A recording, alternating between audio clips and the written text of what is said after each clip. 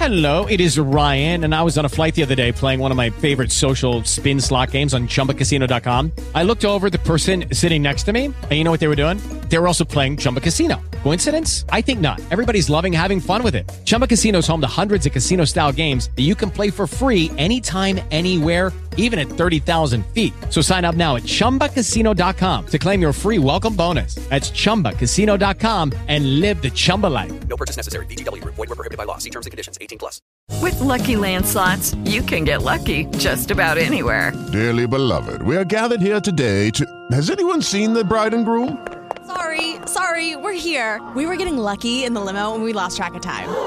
No, Lucky Land Casino, with cash prizes that add up quicker than a guest registry. In that case, I pronounce you lucky. Play for free at LuckyLandSlots.com. Daily bonuses are waiting. No purchase necessary. Void where prohibited by law. 18+. Terms and conditions apply. See website for details. But also completely unselfish, just like everybody on our team. I mean, I can name every guy right now, but you know, especially him, especially JJ. You know, see some quarterbacks throwing 4 to 6 touchdowns a game, and he's just so locked in on winning and being efficient for the team and contributing to the team. It's a beautiful thing. And the rest of the quarterbacks, Jack Tuttle, Jaden Donegal, Davis Warren, I thought they were really, really good too. I thought we made a real big step and improvement when our twos went in the game. That we still put up a field goal drive and a touchdown drive. That was really good. O-line and the O-line, dominant offensive line against a really, really big defensive line. Those guys were big and physical, and I thought our offensive line played extremely well. Another group that's playing really, really good, unselfish football. Trevor Keegan, Ladarius Henderson, both had really good games, and Drake, Barnhart played really well. Trente Jones played really. We got to get Trente in the game more. He's such a good player, so athletic, and we might have to start playing a bit of a rotation. I mean, and our guys are unselfish and will do it, but that's a real strength for us. That had one of their better games. Andrew, your team has not committed very many penalties. I guess like false starts are one thing, but when they're playing with such aggression and still avoiding holdings, pass interferences, things like that, I guess what's the key to that line, and how impressed are you with that? Really, really disciplined.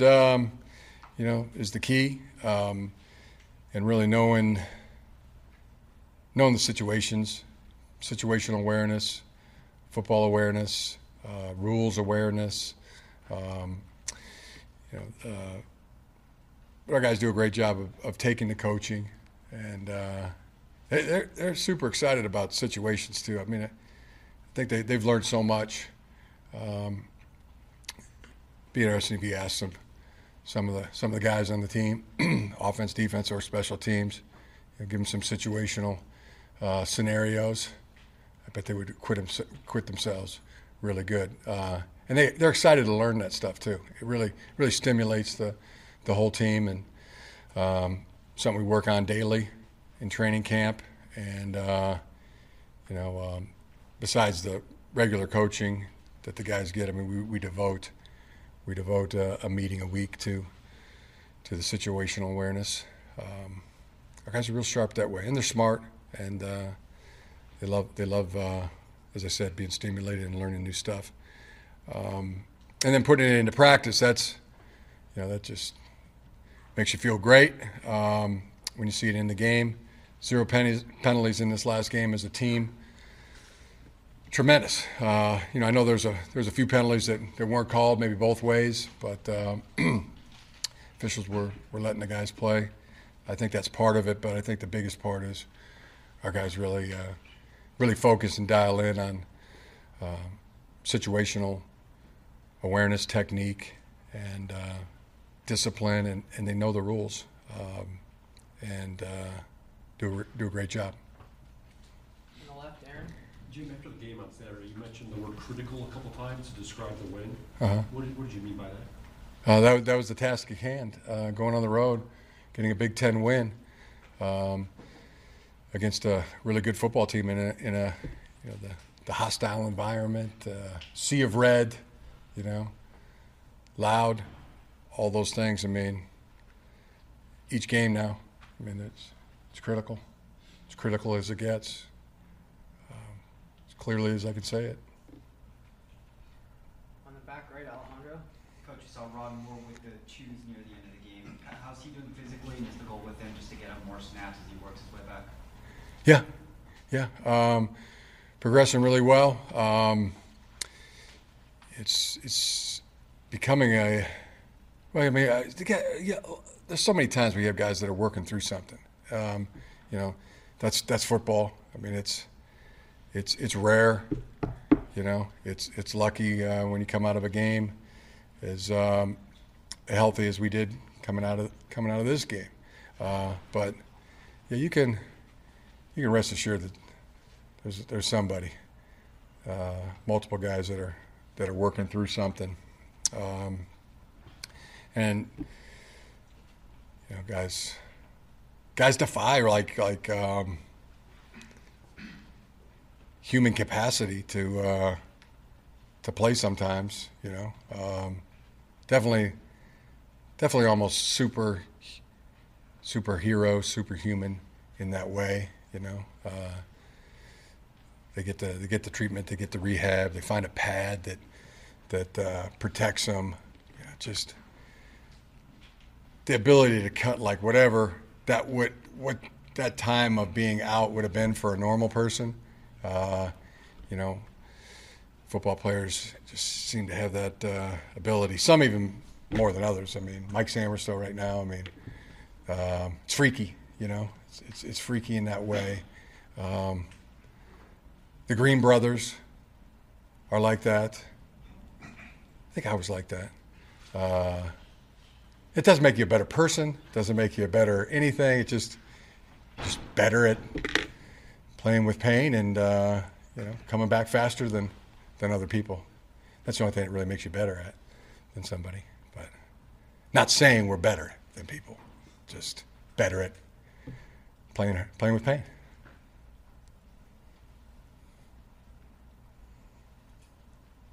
Angelique. Jim, do you envision sticking with that starting lineup on the offensive line with Ladarius at left and Carson at right? Well, Miles is working through something, and he's playing. He's shown to be, great player, team player, unselfish guy. But, gosh, I mean, so's Trente, so's Andrew Gentry, Jeff Percy. I mean, there's just so many good guys in there, right? That just want to see them out there. I mean, we do a thing with the defensive line, a rally group where I'm not, maybe haven't really done anything quite like that on the offensive line, but in spots perhaps, a rally guy goes in and he's fresh and he's good. Can we use that to our advantage? I think we really have to explore that and look at that. As I said, especially with Trente and Miles will be the same. LD and Keegs probably played the best of any of our two offensive linemen, and in a group that was really, really good in this game, one of our best. You've mentioned unselfishness a few times too. Can you coach that, or how does that develop in a team?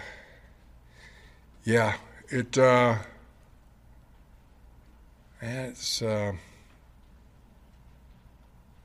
how does that develop? That's maybe that's one of the great mysteries, of a team environment.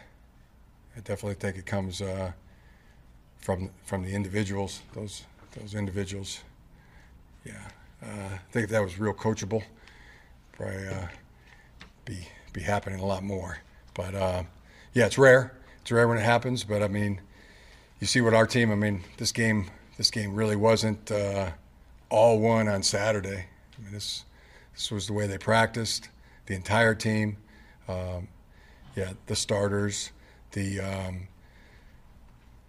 backups, the players who play in the spot situations, specialized on special teams or offense and defense, scout team players, the freshmen, guys who are going to go in pro that aren't taking a knee, that are I could give you 50, 60 examples of that with our team, and that's the it's the one thing that when things are scary good, it's that's where you want to be. That's who you want to be with. That's how you want to be doing things. But the law of averages say that it's going to catch up to you. And, to see if we could defy Sir Isaac Newton's laws of gravity, what goes up must come down. And the gravitational force of the earth is tremendous. And so are some of the forces against a football team. Some of the things that are set there to divide a football team. And the ones that aren't divided are the ones that are playing in the playoffs and, eventually champion. But, there's the opponent. There's human jealousy. There's the star system. There's the media that likes, I'm not accusing you of anything, but, people that... Hello, it is Ryan, and I was on a flight the other day playing one of my favorite social spin slot games on ChumbaCasino.com. I looked over at the person sitting next to me, and you know what they were doing? They were also playing Chumba Casino. Coincidence? I think not. Everybody's loving having fun with it. Chumba Casino is home to hundreds of casino-style games that you can play for free anytime, anywhere, even at 30,000 feet. So sign up now at ChumbaCasino.com to claim your free welcome bonus. That's ChumbaCasino.com and live the Chumba life. No purchase necessary. VGW. Void were prohibited by law. See terms and conditions. 18+. Lucky Land Casino, asking people, what's the weirdest place you've gotten lucky? Lucky? In line at the deli, I guess? Aha, in my dentist's office.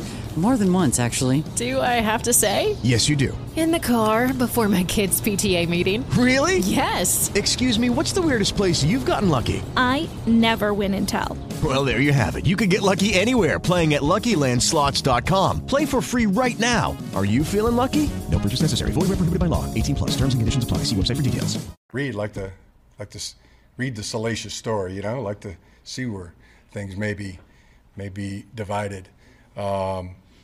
Not blaming that on anybody here. It's just human nature.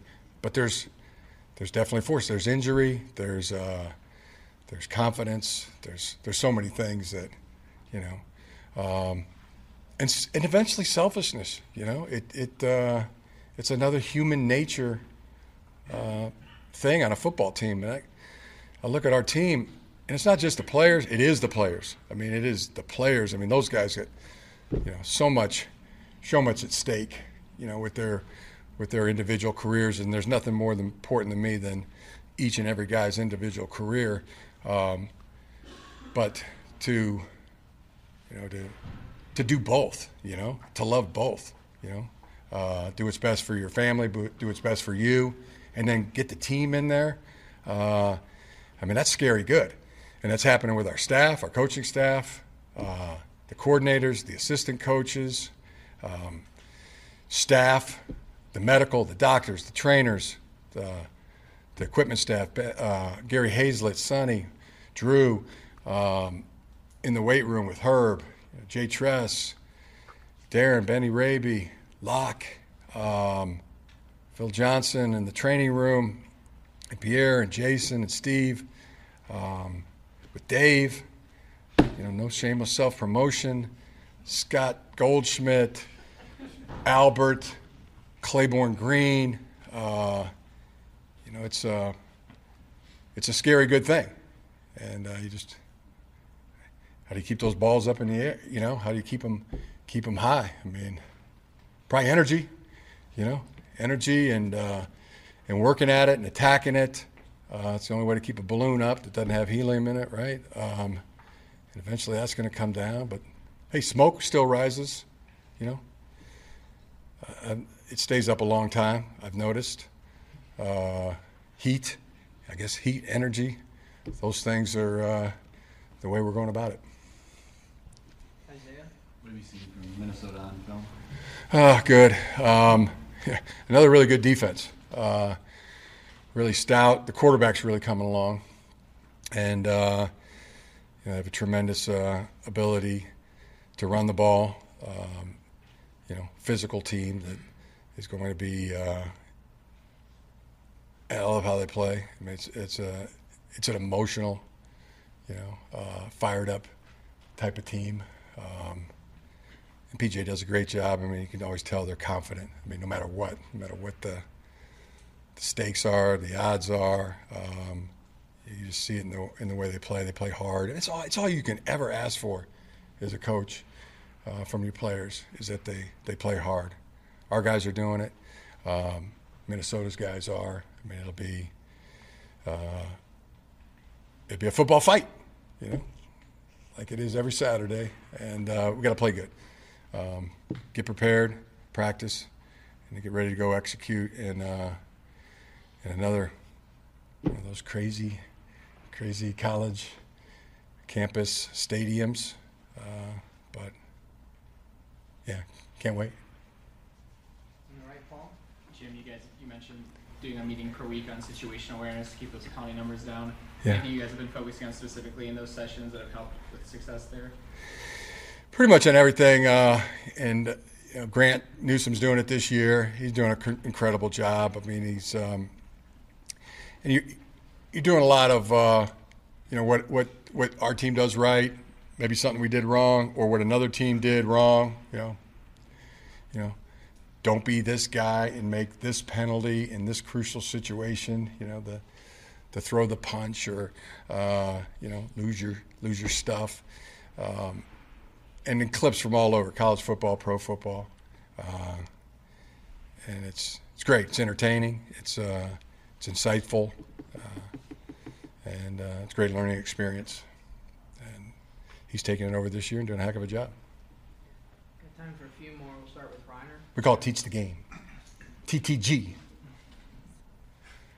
We've been doing it so long, now we got an acronym for it. Jim, do you think you found, the signs and the factors that lead to the gravitational pull and being able to find things that maybe could prevent that and allow for the sustainability of the success? Yeah. Think so. Think we do things to try to help that as much as possible. I mean, it really comes down to, hey, we're for you. We don't ever think we're ever against, any of our own, coaches, players, or staff. And we want you to have all the success in the world. And by the way, you're having it. So keep doing you. It's working. And if you want to get a little bit better at something, just work a little bit harder at it. And whatever you do, don't get the big head, because that's a trap. A deep, dark, lonely trap. Is that something, though, over the years in coaching, just kind of working with teams, understanding team dynamics, to be able to, figure out some of those telltale signs and be able to read the room, so to speak? Yeah. I think I'm pretty good at it.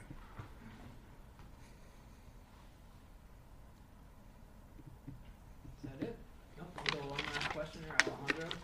Little Brown Jug, memories of the rivalry, and it's a series that doesn't get played as much as it used to. What does it mean for this program? Trophy game. Part of our TTG was to learn the entire history of the Little Brown Jug, and that was a half-hour session, 45-minute session in August. So and many of the guys have participated in it, know what it's about, and we want to. It's something that's a priority for us. Get the best grades, win the most awards and trophies, and excel at football. All right. Thank you very much. Thanks. Nice week for Josiah Stewart. He's your Big Ten co-defensive player of the week. Had 5 tackles and a pair of sacks in that dominant performance by the Michigan defense this past weekend against Nebraska. And now it will be Minnesota next coming at that Wolverine D. Ethan Kaliak-Manis and company scored 35 against Louisiana. Kaliak-Manis was efficient, didn't throw it a lot, 12 of 14, but had 3 total touchdowns, and the defense did just enough as the Gophers picked up a much-needed win over the Raging Cajuns. 35-24 was the final. Certainly has been a bit of an up and down start to 2023 after a pair of wins to start the year, including a conference dub in the opener against Nebraska. Gophers lost back-to-back games, giving up 400 yards passing to both North Carolina and Northwestern before bouncing back with that win over Louisiana this past Saturday. Now a much tougher test coming up this Saturday night at home against Michigan. In advance of that one, here's Gopher headman PJ Fleck. All right. Obviously, really excited about the win on Saturday. Just want to thank all of our fans. Hopefully, everybody had a really safe homecoming. Again, our job is to go out and win a football game for everybody, so they have a great evening. So playing at 11 o'clock was really good for our team. You practice in the morning, so, that was pretty common for us. Guys got up, ready to roll, and there was some really good from the game, a ton of good from the game. Things we got to get better, correct, but hopefully everybody had a great, safe homecoming and really enjoyed themselves. So appreciate our fans with the stripe out and supporting us the way they do. So with that, open it for questions. After a good win on Saturday, 5 games into the season, what would you say the identity of this team is offensively, defensively, special teams? Well, I think one thing we have to continue to work on is, being cohesive, playing complementary football. I think we're really good at that. And when we have success, we're really good at that. Right now, there's been times we've been able to play complementary football and times we haven't been able to play complementary football, and that's cost us. So the character of this football team is really, really high. I love coaching this team. They come to practice every single day, ready to roll, ready to get better. But I think we've got to keep it really balanced on offense, and again, distributing the ball to the best playmakers, but also keeping it, where we can have a high completion percentage and be efficient in the pass game, which we always want to do. But I think you got a chance to see that against Louisiana. It's hard when you have a lot of players that are your players that aren't there, whether it's Chris Ottman-Bell or whether it's Darius. And, it's hard to keep that consistency. Same thing on defense without Cody and playing a lot of younger players. But that's part of football, and you got to find a way, and it just keeps. Judy was boring. Hello. Then Judy discovered ChumbaCasino.com. It's my little escape. Now Judy's the life of the party. Oh, baby, mama's bringing home the bacon. Whoa, take it easy, Judy. The Chumba life is for everybody. So go to ChumbaCasino.com and play over 100 casino-style games. Join today and play for free for your chance to redeem some serious prizes. ChumbaCasino.com. No purchase necessary. Void where prohibited by law. 18 plus terms and conditions apply. See website for details. Lucky Land Casino, asking people, what's the weirdest place you've gotten lucky? Lucky? In line at the deli, I guess? Aha, in my dentist's office. More than once, actually. Do I have to say? Yes, you do. In the car before my kids' PTA meeting. Really? Yes. Excuse me, what's the weirdest place you've gotten lucky? I never win and tell. Well, there you have it. You can get lucky anywhere, playing at LuckyLandSlots.com. Play for free right now. Are you feeling lucky? No purchase necessary. Void where prohibited by law. 18 plus. Terms and conditions apply. See website for details. Coming at you every week. There's a new challenge coming at you. But I don't know if you can just give this team just an identity. They've shown incredible poise. That was the whole word of the week, or the whole word of the year. They've done that. There's times we haven't. I've said that there's been times, that one thing I worry about is when it gets really good, what does this team do? And when the inexperience sets in and when it's not going so good. So all the things I've said, you've seen on display. It's not like you're like, what is he talking about? That's just coach speak, and I don't see any of that. Hopefully you all see that. But the consistency of the work to come to practice every single day and to dedicate themselves to the work that's necessary, that's been the most consistent part, and that's what I'm proud of for these guys. They just continue to keep working. So, and they got to keep getting better. Is this Michigan team the best you faced at University of Minnesota? They're really good. I don't know if it's when you go back and what is the best, which isn't the best, and we've played some really good teams since we've been here. I would say this is probably they are one of the best. I think that's a subjective answer based on that, and we're kind of in the middle of the film, so I'm not through it all, but we've watched a lot of it. I think they're one of the deepest, for sure. It doesn't matter who is in that football game. It just seems like they're always fresh because they have so many great players, and they do such a great job of rotating them, and they all make plays. And they are, and Coach Harbaugh does a great job of promoting team, right? The we-fence, right? And I love that. I mean, I love that, what he called the we-fence, but it's true. When you watch their team, they all talk about the team. They all play for their team. Sometimes you can't tell who's in the game and who just made that play because there are no, just one guy's the star. They're all the stars that make up their team, and that's hard to do. It's hard to create, and I think he's done a great job of creating, I think, one of the best teams in the country. Now, what are they? Subjective. I mean, I think they're one of the best teams in the country, and they're ranked exactly where they probably should be, either one or two, because they are as good as advertised. And we talk about one of the hardest schedules in the country. This is why. You're playing teams that are incredibly experienced, incredibly deep. Their defense has 7 of the 11 returning starters from last year. And not only that, it's not a freshman sitting behind them. It's another transfer, or it's another senior or another graduate. I mean, these guys are good. And he's done a heck of a job building that thing, especially with the way college football's changed, and done a very good job. And he's one of the best in the business at building teams, and anywhere he's been, got a ton of respect for him. One of the best coaches in football, period. Anthony Smith had several impactful pressures. What have you noticed from him as he's rotated in? Yeah, he's growing up. He's growing up. It's fun because he's only a freshman. I say that a lot. I mean, freshman. Now, again, we're in a completely different position than some people. This is truly developmental program. But when you look at Anthony Smith, I mean, he's probably one of the better looking football players on our football team. When he walks in the room, or you go on the practice field, you know who that kid is. But he's even a better kid as he is a football player, and he works so hard at his craft. You can be very transparent and be very honest with him. And that's the one thing that I think he's gotten so much better at, is taking the coaching, not taking things personal, taking the coaching and then applying it on the field. And he wants to know more. He wants to get better. I think when he first arrived here, he was just a really big athlete, really raw athlete that broke high school basketball rims, and that's what he did.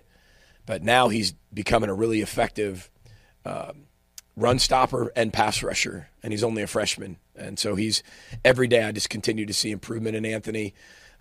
He's got a smile that'll light up the room. I mean, here's this 6'6", 295-pound young man, and I mean, he's got this huge heart, great personality. He's got a great story. He's filled with gratitude.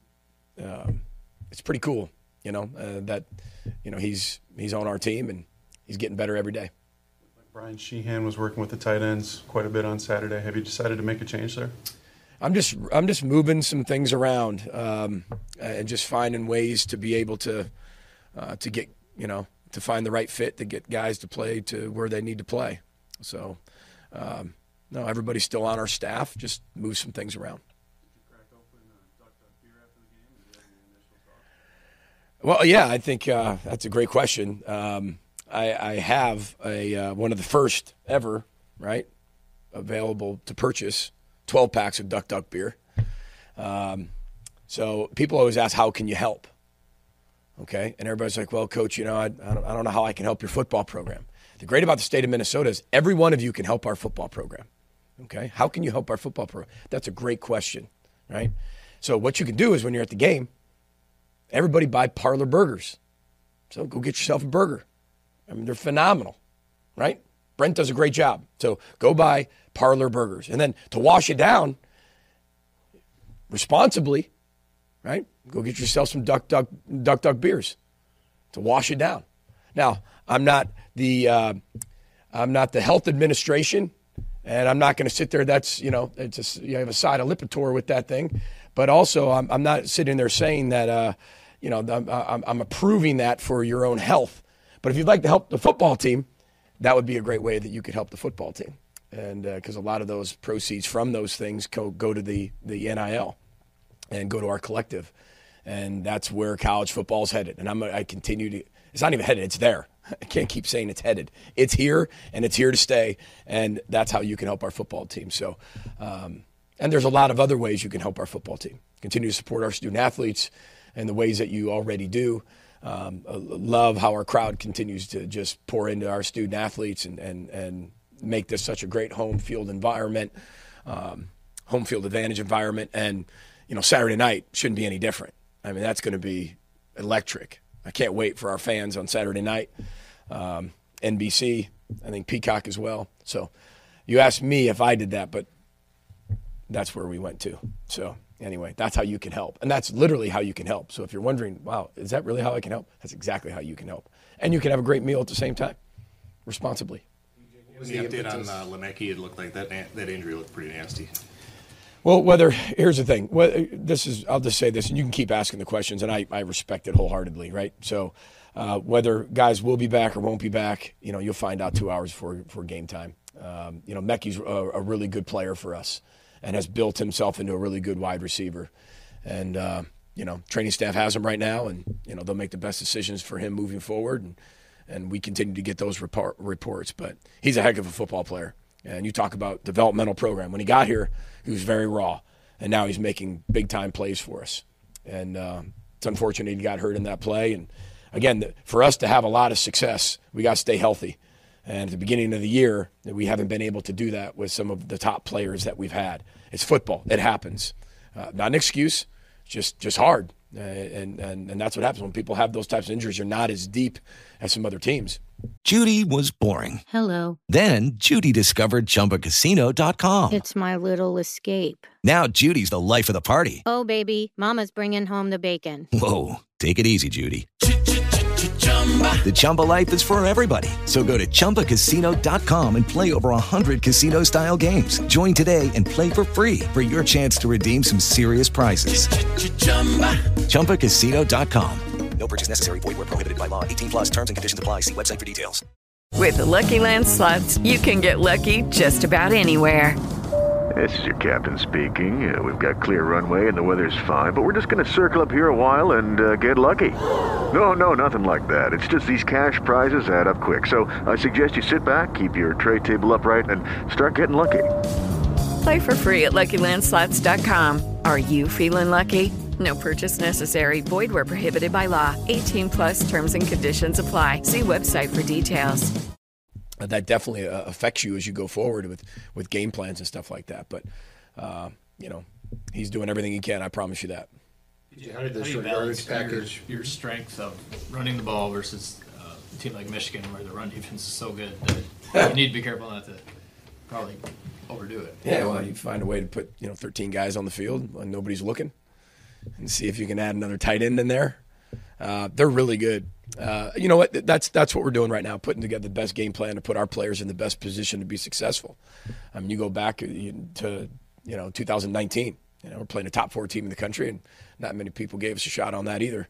I know we're different, maybe a different team, different year, things like that, but I don't think we were favored in that one or the Auburn game, and that's the same Auburn team that went out and beat Alabama. And so we have respect for everybody that we play. But, we're going to prepare. They're going to prepare. That's why you play the game. And, we're talking about running the football. I mean, whoever in the running back room is available for us. We did a little bit by committee last week, and I really liked the way that we ran the football. And that's a lot of credit to our offensive line. Is all that other stuff out? Okay, I mean, you think about it. I mean, this is where we're at, right?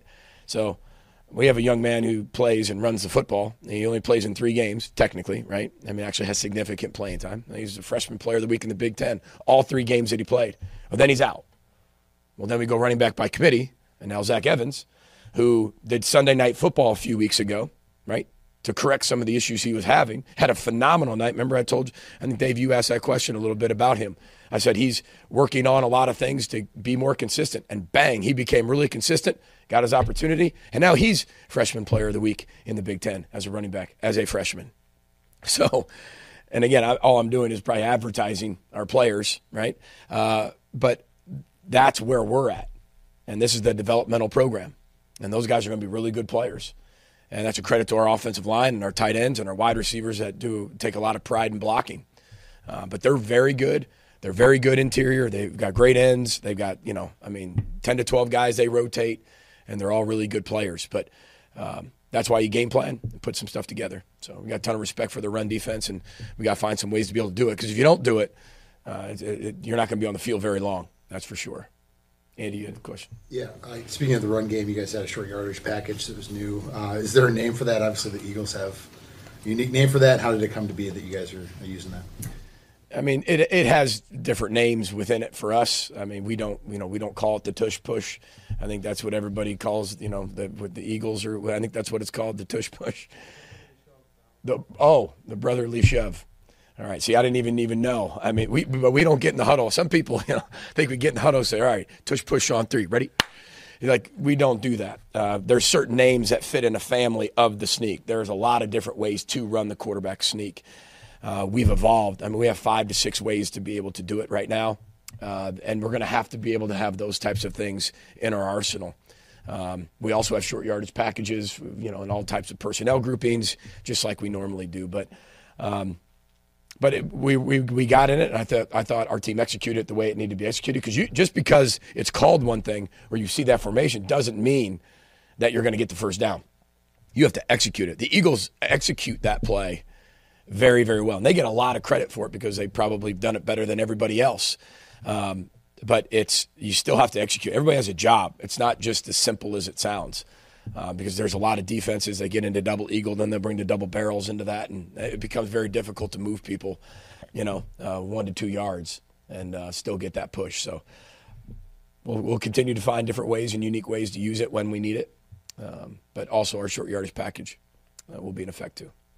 What stands out to you about J.J. McCarthy? I'm sorry? What stands out to you about J.J. McCarthy? Well, first of all, I got a chance to recruit J.J., not for very long, but I got a chance to recruit him, and he's very consistent in what he does. You can tell he's an overachiever.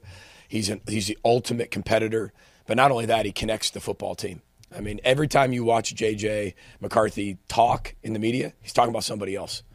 He's talking about somebody else. He's talking about his teammates. He's talking about what makes – somebody asks him a question about himself. He's talking about, well, these guys make me better. That's a selfless teammate. And you get back to, Coach Harbaugh's defense, and he's all about the team. And his players speak the exact same language he does. And that's when you have something. When the best players, right, are not only the hardest workers, but when they're in the media, they sound just like their head coach. That's when you have something really special, and it's authentic, it's real. But he's very efficient in throwing the football. I mean, he's got a high completion percentage. Their run game sets up their pass game, and then if they need to, and unravels the defense very quickly, and then they can run the football with efficiency and make the game really short. They control time of possession, and he's a big distributor of that. I mean, he's the ultimate assist, like in basketball. Just continues to collect assists. Very efficient player, and ultra competitive, you can tell, and all about the team. So nothing but praise for him. The great Little Brown Jug rivalry, Minnesota-Michigan, one of the great historic rivalries in college football. Do you have any insight as to what can be done to protect that, or the frequency of these teams meeting going forward with the expansion of the Big Ten and all of that? That's a question way above my pay grade. I think the Big Ten went through and had teams fill out who are your greatest rivalries and have you pick 1, 2, or 3 of those, whatever it was, and then the Big Ten basically puts it in a funnel and works with TV and the conference and said, all right, here's the protected rivalries, and those are the games we're going to play. So the great thing about it is there's so many that are in college football. Might not happen every single year, but when they do happen, that brings up the tradition of the Little Brown Jug, and that's what makes it so exciting. They're not going away forever. They just might not happen as often, and they're still there. And I think when people get really angry about, hey, those rivalries should be protected every single year, and just think a little bit outside the box, they'll still be there. It just makes that game even more important if it comes around maybe once every 4 or 5 years than just every single year. So, we're excited about the opportunity. It's been a great, long-standing rivalry for a long time. They're a really good football team, and obviously we know what's up for grabs. You've oftentimes done educational things about the trophies and such, and you haven't played Michigan for a few years now. Have you, or will you, or have you planned to let the team know about the jug? Oh, absolutely. I mean, this isn't about us. We're a small little speck, right, within University of Minnesota's football program's history. I mean, we're just doing our part for now to do everything we can to make it better than we found it, period. That is all what we're doing. And so absolutely. No, it doesn't matter. We get to the Axe, we'll do the whole history of the Axe and the slab of bacon, and we'll do it Floyd of Rosedale. We'll do the same thing. And I want our guys to understand those traditions. And we'll be doing that tomorrow for sure. They'll understand the history and the tradition behind this game for sure. About the opportunistic schedule and people come to Program X to play in these big games. How excited and how are you preparing your team to take on this tough challenge in Michigan? Absolutely. I mean, this is why you play the game. I mean, this is what college football is all about. Again, I go back to what Jim Tressel told me, and he said, why do you coach college football? Because you're working with kids and you have no idea what's going to happen. That's the exciting part and the exciting piece to this. Michigan's got a heck of a ball club, maybe the best one since he's been there. I don't think that's a secret. And they're really, really good. We're going to have to play really good to have a chance in the game. I don't think anybody would deny that. But we're capable of playing really good football. We just haven't put it all together yet. We haven't. That's a fact. And we played in 5 games, and I've told our team over the last 5 games, we've almost played a full season with what we've seen in those 5 games. What we've had to overcome. We've been down at halftime. We've been up. We lost the lead. We had to come back. We had a game-winning field goal. We've had all these things happen where we can use that to our benefit for the next 7 games, one by one, learning from your past to create your future. And this is an opportunity with the number 2 team coming in to Huntington Bank Stadium. And on Saturday night, I mean, this is what you want. This is what you dream of. And now you got to go play well. Because it isn't about just, wow, this is great, the pageantry of it, and you show up. So, I mean, this team will steamroll you if you don't play well. We got to play our best game. That's for sure. And how pleased are you with the O-line's execution and some of the things you're able to do schematically to get numbers? Yeah, and we got to continue to find ways to get extra numbers. That's a great question because, we're going to play people that are really, really talented and really good. And, we can still do a lot of the simplistic things that we do in a very complex way. And I think our O-line's handling that really well. We're doing way more than we ever have in the run game, and we have to. And it might look simple. I mean, I even had my dad talk to me the other day, and this is going to make you guys at least smile, right? Maybe. And, I talked to my dad on the phone, and my dad's like, yeah. And, I called him to tell him happy birthday or whatever. And he's like, yeah. He's like, how's it going? I said, it's going good. We're doing all right. He's like, you run it in the middle a lot. I was like, thanks. And he goes, and then you run it to the outside a lot. It's like, yep. There are so much more than, and my dad is, obviously he never coached or played, but I always think it's funny when I listen to people, even my own family. And he didn't mean that in a mean way at all. He was just giving me some advice, like, hey, man, thinking about, don't run it inside all the time. There are so many ways. There's so many gaps. There's an A gap, a B gap, a C gap. There's inside zones, there's outside zones. There's 55,000 different ways to run inside zone, right? Based on the ID, who do you make the ID? Where's your double teams? How can you make it look the same? I mean, there are all these things, but it looks to the outside person as they're just running it in the middle. They just ran the same play 45 times. Now, I'm not saying we haven't run inside zone a lot. That's what we hang our hat on. But it's as you said, there's so many complex things that we're doing within a simplistic play that it's harder to execute up front. So that the fact that you notice that, I appreciate you studying that because that's a great question. And why I told you, my dad, he just kind of watches it, as a fan. You probably watch it a little bit differently. There's so many different ways to run inside zone and outside zone and counter that, the more you can do, the better you can be if you just tweak one thing. And that one small tweak can create a lot of issues on the other side. If you go back to when we were playing North Carolina, those motions that we were doing, that creates a lot of issues for the boss backers when people are trying to cheat. And we were able to have a lot of success in the run game. And all we did was make one simple thing, right? But it creates some issues on the other end. So we're going to have to find a lot of creative ways and a lot of issues because Michigan is that good. So anyway, anybody else? Hey guys, it is Ryan. I'm not sure if you know this about me, but I'm a bit of a fun fanatic when I can. I like to work, but I like fun too. It's a thing. And now the truth is out there. I can tell you about my favorite place to have fun. Chumba Casino. They have hundreds of social casino style games to choose from with new games released each week. You can play for free anytime, anywhere. And each day brings a new chance to collect daily bonuses. So join me in the fun. Sign up now at ChumbaCasino.com. No purchase necessary. VGW. Void where prohibited by law. See terms and conditions. 18+. Lucky Land Casino, asking people, what's the weirdest place you've gotten lucky? Lucky? In line at the deli, I guess? Aha, in my dentist's office. More than once, actually. Do I have to say? Yes, you do. In the car before my kids' PTA meeting. Really? Yes. Excuse me, what's the weirdest place you've gotten lucky? I never win and tell. Well, there you have it. You can get lucky anywhere, playing at LuckyLandSlots.com. Play for free right now. Are you feeling lucky? No purchase necessary. Void where prohibited by law. 18+. Terms and conditions apply. See website for details. Defense is going to execute for a full 60 minutes. What has to change? Consistency. You just said it. They have to do it for 60 minutes. They got to start fast, accelerate middle, and finish strong. And it comes down to all of it. It comes down to doing our job. It comes down to tackling. And again, we've got some guys in some positions that are doing it for the first time. That's to be expected, right? I probably have different expectations of my players than what fans do or the media does. I know what they are capable of doing and where they are in their development. But that's the position we're in. And they're going to go out there and perform the best they possibly can. I couldn't be more proud of how hard our team is playing. There is no question how hard and what they're giving.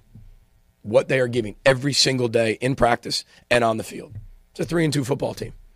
That had a really, really hard fourth quarter, right? That had to learn the hard way at North Carolina about consistent play. But again, this is one of the. I didn't sit there and say we got 54 seniors that are all back, and here we go, right? This is a team that has a lot of some experience and a lot of inexperience, and some of the experience are playing different positions to help out with the lack of depth with some injury stuff. So, but that's what I love about this team is they give you everything they have from all the way in January to where they are now. They give you everything they have every single day, and I couldn't ask for more from them. So the consistency is going to have to be there, and then they're going to have to be able to grow up a little bit faster, and some of those guys are doing that. Yep. Oh, last thing, just want to be able to wish the Minnesota Twins all the best as they head into the playoffs against the Blue Jays. So just want to wish Rocco and the Twins all the best. Row the boat, Sky Mile, go Gophers. Thanks. Michigan, Minnesota, 7:30 Saturday night. By the way, in case you didn't know, the league's Freshman of the Week honor basically lives in Minneapolis after Darius Taylor won it for 3 consecutive weeks, but couldn't go this past Saturday. Zach Evans steps in, 15 carries, 85 yards, a tutty. So 4 straight weeks now that the Big Ten Freshman of the Week honor has resided in the Twin Cities. Some coaches don't like to have a bye week quite this early in the season, but that's what Wisconsin had. Actually had a bye in a day after the last Friday victory over Purdue. Now it is back home against Rutgers. A couple of games at home in a row, Rutgers and then Iowa. As a matter of fact, it'll be the 21st of October until Wisconsin leaves the state again to face Illinois. But this Saturday, it is the Scarlet Knights. That's what's on the mind of Luke Fickell as we take you to Madison. Yeah, obviously coming off of a bye week is always, I think a little bit unique for us in particular. It was a time for us to really kind of hone in and focus on ourselves. It's not as much of a self-scout in 4 weeks. So for anything, twofold. I hate getting started like on the following opponent, so Rutgers, and for 10 days, because I think guys in particular can get bored. You practice 2 or 3 times during a week. Prior during the bye, and then you get into the game week when you really want them to kind of lock in and focus. So most of the bye week is kind of looking at ourselves, preparing for the next 8-9 weeks moving forward. But it's hard to not at least get some things as moving forward, obviously for game preparations and stuff like that. So very unique. We practiced Tuesday, Wednesday, Thursday. Came in a little bit on Friday morning just to run around. Coming off of a Friday night game, there was a little bit more time off than I've probably ever had and been used to. But our guys were great. They came in on Friday morning, ran around for about 45 minutes, and then we kind of got them out there. Guys had class and things, but they could kind of relax the rest of the weekend. If some guys were going home, they got an opportunity to get home for a little bit. But nonetheless, back in there on Sunday, and then we kind of get rolling this week on a Monday, which we wouldn't normally do. coming off the bye week. So we'll have plenty of time here with practice starting off on today, which today's a Monday, but it'll be a Tuesday practice for us, and then we'll continue to push forward. You know, we've got a stretch here, and nobody wants to talk about the stretch, right? We want to talk about what's coming up on Saturday, but this is the time, this is the stretch that we've got to make sure we're moving forward and doing the things that are going to give us a chance to be successful, not just this weekend, but continue to push forward for the next 8 weeks.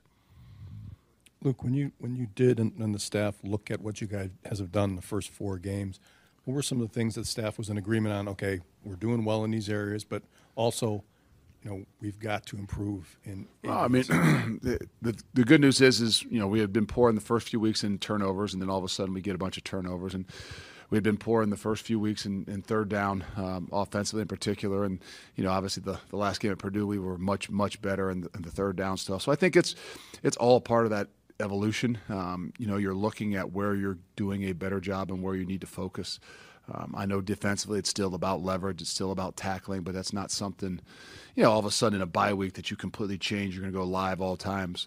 But I think the best thing that, you look at our guys and you look at our coaches and the things that we've emphasized, the things we've talked about, whether it was the first 2 or 3 weeks of the season into the 4th week, I think that our kids have kind of taken that to heart and have gotten better. So it gave us an opportunity to focus back on those same things we were talking about after 2 and 3 weeks, but also even more so in the first 4 in particular. So there wasn't one in particular thing that you could just point at like we did in the first few weeks with turnovers and third downs, but I think there's a lot of little fundamental things that we have to do a lot better as we move forward. Look, you had that bye week. Obviously, you got Jackson and Cade trying to step up and fill in for Ches after being out now. How did you see those guys maybe answer that challenge and respond to some more reps and things like that? Well, we'll see. I think that the time will tell. I mean, Jackson's got a bunch of probably reps, more so in fall camp, as a guy that was all of a sudden starting to kind of come into his own a little bit more as a tailback, as where he had played in the past, and was showing some things that I thought were really promising. And then Cade as well. He just he had probably gotten a lot more reps in the spring. Being a guy that was a little bit more of a focus guy in the spring, and not that he didn't get reps in fall camp, but we thought it was important to see what Jackson could do a little bit more in the fall camp stuff. So both those guys' roles are going to be increased. I don't think it changes who we are and what we do. And I even told Braylon the same thing. It doesn't change. I think it puts a little bit more on Braylon's plate, not just carrying the football, but the leader that Ches was, the energy that Ches was, the heart that Ches was, that's something that's going to be missed. And I think it's a great opportunity for, in some ways, even Braylon to step out of his comfort zone and kind of take a little bit of that role as that that sometimes you get used to allowing Ches to just kind of be that guy in that room in particular. Luke, you've been asked a couple times about James Thompson Jr., but he's really seemed to have emerged here through the first 4 games. When you watch him, what stands out about what he's been able to do to succeed? And did you see this coming at all from when you got here? I can't say that I did for sure. I mean, I think that I've always loved James and his ability, with size and length and some things that he's a little bit different than a lot of the other guys that we've got. But just to see his production through the first 4 weeks, I think that's not a surprise, but I think it's been one of those things that has been, intriguing to me, been great to our defense in particular, for a guy that really is only probably playing 50% of the snaps, maybe a little bit more. I think he maybe is averaging 40 some snaps a game. Is going to be a guy that we need to look as we continue to push forward to see, is he more of a 65-75% amount of snaps in there. And not that takes away from some others, but the things that he can handle, the things that he can do, that will continue to push forward. But he's a guy that's had flexibility. He can move around. He can play inside. He can play over the nose. He can play, on the edge. I think he gives you some versatility for us defensively in a lot of different ways. Luke, in those first 4 weeks, how would you assess how Riley Mahlman's played? Obviously, some adjustments were asked of the tackles in the offseason. I think he's kind of answered that. He's probably the quiet one that nobody talks as much about, and is anything is the most consistent guy, I'd say. I think he's done a really good job. I think that, when we look at him and we have this opinion of Riley, there's so much more left in there just because of his size and athleticism. He's obviously only a sophomore, a guy that's going to get stronger and stronger and stronger, and his future to play this game can be for a long time. And, so if you were to to ask me more than anything, I would say he's maybe one of the more consistent pieces up front. A guy that hasn't come out, a guy that hasn't subbed a whole lot, but yet a guy that, you don't bring up his name a ton because he's doing all the little things really well. Jake Renfro, he obviously suited up against Purdue but didn't play. Do you anticipate him being able to play Saturday? And how do you work him back in, a guy who you know a lot about but haven't seen him here? So I think it's still one of those ones where cautiously optimistic. He this past week in the bowl, or not bowl, but in bye week prep, a lot more work. And it started off just being some exchange periods. The scout kind of looks, and then all of a sudden when we were getting a lot more reps with some of the 2s and 3s and playing at situations, on Wednesday and Thursday, he was taking a lot of those reps. So I think he's feeling more and more comfortable. I think the Purdue week was a little bit, early. He got some reps, and he got some reps on a Wednesday or a Wednesday practice, and then even our Thursday practice, which was on Wednesday. But I don't know if we felt really comfortable thinking that he had enough if we needed him to go in that game. But he was there and he was ready. I think that after this past week and going into this week, he's a true viable option for us. I don't know that we're going to shift things around maybe like we started spring ball where, he was kind of in there and then we moved Board over to a guard. I don't think we're there yet, but I think that I think it's a great opportunity for Jake to get himself back into a position where, we can count on him. And if we need him, obviously he'll be there. But I think that there's some things that for him to continue to grow and even get healthier and healthier. Not that he's not healthy, but I just mean in all the different situations he's had, I think he's in a really good place right now. But I don't know that we would change up a lot of what we're doing. Luke, correct if I'm wrong, but you were familiar with Nathaniel Vakos, right? You guys recruited him a little bit at Cincinnati. Who's it? Oh yeah. Vakos, yeah. Still, when you're out looking for a kicker in the off season, and you have a guy in the MAC that maybe hasn't played in front of 70,000 plus people, how much does that factor into the equation at all? And how do you? you don't know, right? No, you really don't. I mean, for us in particular, if we're going to take a guy, there's some stipulations, there's a matrix that you would love to make sure fall into place, and that doesn't mean you know him exactly and how he has handled things when he was at Ohio and all those things this past year, but at least we did know him. We had him in camp. We had him around. We had known what his personality was like and truly believed that he could handle, this environment, this atmosphere. And obviously he's done a really, really good job. There's the things that are always challenges. I mean, if you said even through fall camp and spring ball and all that, he would be where he is and has done what he's done, I don't know. I mean, again, there wasn't 70, 80,000 people. It wasn't in situations where you had to have it, and been put in those situations so far in the first 4 weeks, and he's done nothing but impress all of us. Luke, kind of back to Ren for a little bit. I mean, we haven't seen him play here. You did at Cincinnati, obviously. What did he give you on the field at Cincinnati and in the locker room, and also Isaiah Mullins? Is there an update on Mullins' situation? I don't know about Isaiah just yet. I mean, he limited a little bit last week, so we'll see. Those older guys, bigger guys, sometimes take a little bit longer. So we'll see where he is this week. As far as Jake is a very mature guy.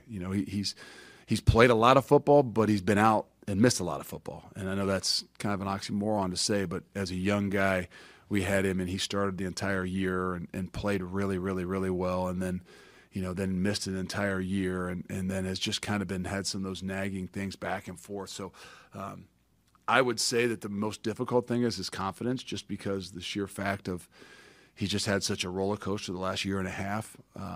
But the thing that gives him a chance is maturity. He's by nature a very powerful and strong guy. So even the time missed, even the, getting back with his feet underneath him, whether it's the knee or the foot, he's in a position where, he's very comfortable because he is a naturally strong guy and he has the experience of playing a lot of football. But that's why I said I don't know that we're in a rush. He's there. He's doing, a really good job at getting himself back. And if needed, then I don't feel like we would be worried because of the ball that he has played. But I think that there could be some really good situations that maybe this gives him some time and opportunity to hone his skills a little bit and get that body really ready to roll. Look, when you're facing a Rutgers team that's blitzing as much as they are, like, do you have to devote extra time to it in practice, or you kind of just trust the things you've already installed can kind of work through those? Well, I think that you got to be aware, and I think that more than anything that, the way you play the game is, being smart. I mean, if they're a team that's in high percentage of pressure team, you're trying to find those indicators to give you the best indication of what's coming, because, we're all better when we have an idea of what it is that's coming. But, they'll adjust, they'll adapt. They'll give you some things a little bit different. But I think that, there's a high risk and high reward in a lot of those things defensively when you're pressuring.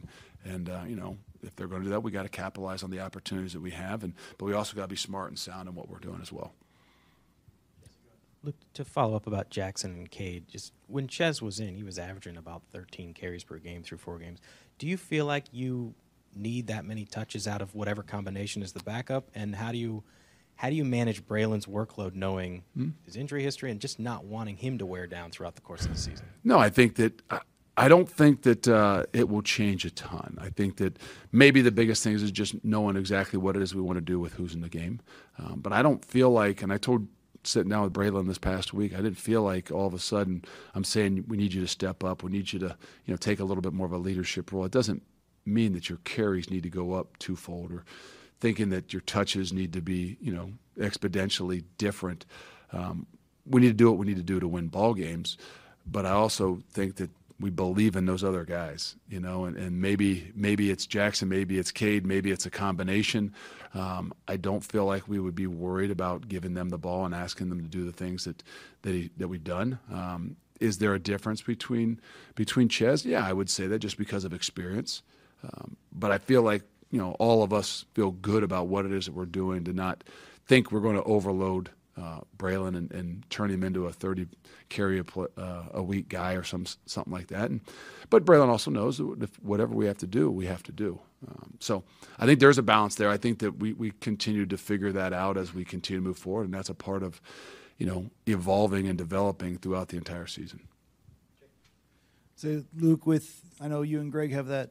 Greg Schiano have that Ohio State connection. Just how is your relationship with Greg, and how have you gotten to know each other? It's a 1 year. I mean, we were only together for 1 year, but nonetheless, I obviously got to spend a lot of time with him and got to know him well. And we haven't stayed in a whole lot of contact. I mean, that's just the nature of the beast. There aren't, fortunately, a whole lot of guys that I stay in contact with. It's just.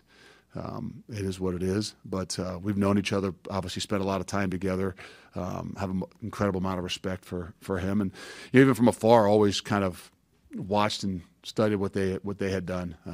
Obviously not being in the league, not ever playing against him, but having that relationship a little bit more. And now studying them and recognizing I see a lot of him in this entire team, in this program, and very sound at what they do. They're going to take advantage of every opportunity they get, and they're going to know who they are. Luke, you obviously gave up a lot of yards on the ground against Purdue. Just with this stretch of Big Ten teams coming up that can really run the football, what's your concern level for the rush defense? I mean, it's not like there's an over-concern level. I think that we feel like, we've given up some big runs in third down situations, and those are the ones that have probably cost us as much as anything. And unfortunately, you spend a little bit of time watching football, not a ton of time watching football this weekend, but a little bit of time watching football. And I think that's one of those things that I recognize across the board in college football right now is defensively in particular, people are having a little bit more of an issue with big plays, and they're coming on the third down runs. And I think it's a great job by the offenses, to be honest with you. So I feel like we're a little bit in that same category. You can get too tied into just how many rushing yards. I think that obviously against Purdue, the quarterback scrambling and running cost us a lot, and there was a lot of yards there. And then a couple of the big runs on some on the third down stuff that just really puts you in a bad situation. So not alarming, but we all know that even during the bye week, you're finding things that you need to shore up, and definitely run defense is one of those ones. I know you were asked about this after the game, but with Muma, he played so much in the first 3 games, and then in that one, I think he was in for the 4th down play and the final defensive snap. Was that a matter of just playing, how well he was playing, how well the other guys were playing? Was it injury? No, it's just sometimes in some of those situations, in particular, Purdue spread us out a lot, And, we felt like it was a situation where, Jake Chaney was, in a little bit better role in some of the spread stuff that we were getting, as much as they were, trying to extend us outside the box. And it became a really difficult, in that game in particular, to roll just on, how much they were, not giving you opportunities to sub and do some things. And, just the way that the game was going with them playing. But, again, I think that we feel like we've got 3 starting linebackers inside. And some way, somehow, we can roll those guys and do a better job at making sure they're all involved in what it is that we're doing. Quick question for you on Rutgers. They're 4-1 at this point. From the film that you've watched, what areas do you think they can present some challenges? Well, I think they do a great job at managing the game. I think special teams wise, you can tell they're very honed into what it is that they do. They're going to challenge you and pressure you in every situation, whether it's, coming after punts, whether it's, a possibility of fakes. They're going to have everything possible on the board, which makes you have to really execute at what you're doing. I think they do a great job at controlling the football. Call it rushing the ball, but I think they're very smart in what it is that they're doing and how in which they do it. They're gonna feature the guys that are their best players. I mean, they're going to get the ball to the tailback. They're going to put the ball in the quarterback's hands and give them some RPO options and ability to run the football. And then they're going to rely a lot more on their defense in a lot of situations. And I think that just from the big picture of the things that, if you ask me what Coach Schiano does a great job of, it's being who they are, knowing what they need to do to be successful week in and week out. And I'd say that's who Rutgers is in a nutshell. Still efforting to get you sound from Ryan Walters as promised, but for now, we'll take you to Lincoln in just a minute to hear from Matt Rule. Got to be a really tough weekend for Rule and the Huskers, just dominated by a Michigan team that played its best game of the season, 45-7, and now something of a short week as Rule and the Huskers hit the road to take on an Illinois team that is stuck in an equal early season struggle. Looking back and looking ahead, here's Husker headman Matt Rule. All right, yeah, we're right in the swing of things, getting ready for Illinois Friday night on a short week. So we got a lot of work done yesterday, and adjusting the week to get ready for a Friday night game. Just a couple injury updates. Deshaun Singleton hurt his knee; he'll be out for an extended period of time. We expect to have him back at some point. I don't know when that'll be, so Deshaun will be out this Friday. Luke Reimer, out of the hospital, back and forth kind of a little bit, so Luke won't play this Friday, but hopefully we'll have Luke healthy and back with us here soon. So, Coach, I mean, with it being a Friday game, has it changed up tempo in practice at all, just because it's a quicker pace and a shorter week? I think you have to just condense maybe the work time that that you're doing. Normally Monday's a day off for us. As I said, we worked last night. We'll have the players come in tonight, this afternoon, this evening, which normally Mondays are off for us. So those are the two main differences. At the risk of it sound like a loaded question, would this be an example of a good time to hit the road, maybe? I don't think so. Yeah, I don't think so. I think that we're blessed to have these fans. It's like Terrence Knighton said. Terrence was like, "Man, we're played that badly," and let's make sure we say this now. Okay, after the game, you asked me a question, and in the NFL, I had to answer you the next day. Here, I get a day in between, and I would have answered you the next day. We didn't play very well. Okay, we didn't play well enough. That's not to take anything away from Michigan. Okay, Michigan's an excellent football team, but we could have played better than that. And then I say we, because that's not me throwing the players under the bus. That's all of us. And I don't think there's a guy in that locker room that doesn't feel that way. So that wasn't good enough. That wasn't good enough at all. So we're not. It's not the crowd. No, I'm saying, like, I don't care where we play next. Like Terrence Knight said to me, I can't believe we played that badly, and people were still there and they were cheering for us and all those things. I mean, it's an amazing. You can't help but say thank you to the people that came. But yeah, we got kind of how I really feel. I'm trying to get the players to stop thinking about all of this other stuff, like play. Like, we went out and played Minnesota. We played good football against Minnesota. We were flying around on defense. We were hitting people. We looked the way it's supposed to look. And then some things went wrong, right? We got a bad call at the end of the half. We scored a touchdown. It doesn't go our way. Okay, great, whatever. We come back, we battle. We fumble the ball at the end of the game. We throw a pick, we lose the game. We go to Colorado. We're playing pretty well, all right? We had 3 turnovers. I don't want to talk about the turnovers. I keep saying to the guys, like, it was 13-7 with 6 minutes left in the third quarter. We lost 36-13. Like, we kind of accepted the fact that we were going to lose. And so to me, Bill Walsh said it, champions behave like champions before they're champions. They have a winning standard. So I want a winning mindset. And, we played Northern Illinois, we played La Tech, we're a defensive football team. The defense has to learn that we're a defensive football team. They've got to play great defense while the offense throws, kind of plays body blows. We don't leave the offense out there in 4 wides, dropping back and throwing it 50 times a game. We did that the last couple of years, right? And everyone said, hey, it doesn't work here. So why would the defense want us to still keep doing that? So I'm saying all that to say that we've got to get to the point where we go out and play, and it doesn't matter if I'm getting double teamed as a D lineman. It doesn't matter what the call is. It doesn't matter if we're down 14-0. We got to play. And that's the winning mindset. And whereas the guys have to, again, kind of probably not listen to everything that's out there, what you should be doing. There's no you should be doings, at least in this building. It's like, go play. It's a football game. So, Steve, I expect we have some really good players. They're going to play in the National Football League. They need to show up. They need to show up. The good players from Michigan, I can tell you who they were because I watched them on the field, okay? Our really good players need to show up. And that's not me calling anybody out. That's me giving them confidence that I believe they can do it. There's a big difference, right? I'm not calling anybody out by name. We have guys that I believe on our team can absolutely wreck a game, and I want to see them wreck the game. And this whole, I'm just overthinking it a little bit, coach, and I'm worried about this, and I don't want to make a mistake. Okay, enough. The first play, I get all these texts, man, what a great catch, caught him on his helmet. Cover 3 in the middle safety players at 5 yards. Just missed assignment. Second play, touchdown, missed assignment. Third play, missed assignment. All the touchdowns, missed assignments. So we're better than we played, right? So you tell I want to get that off my chest to the guys. I love our guys. And all I want our guys to do is play football with confidence. I don't want them playing football afraid to lose. Play football with confidence. And so that's my job. I haven't gotten it done yet. So I'm anxious to play on Friday. So some clarity on Reimer. You said he had some pain on Saturday. Is that like injury pain, illness pain? No, I just don't want to start talking about his personal health without him saying. But nothing football related. Yeah, nothing football related. Without those guys, Singleton, Reimer, put that in perspective, not having those 2 guys. It's a big deal. Some guys have to step up. Like even in that game, once Deshaun went down, Tommy, who's been playing both ways, had to go play the whole game at corner. Then, Newsome had to go in and play at safety. So Phelan really played well. He came through for us. So this week, I think because we have some time to do it, like Kobe Bretz is a guy that can play football. We need Kobe to play well. We need Phelan to step up and play well. Tommy's a guy who's been playing both ways. He needs to help us at corner too. Some young guys that have been kind of in that redshirt mode. DeAndre Barnes is an excellent young player. He's been practicing with the twos.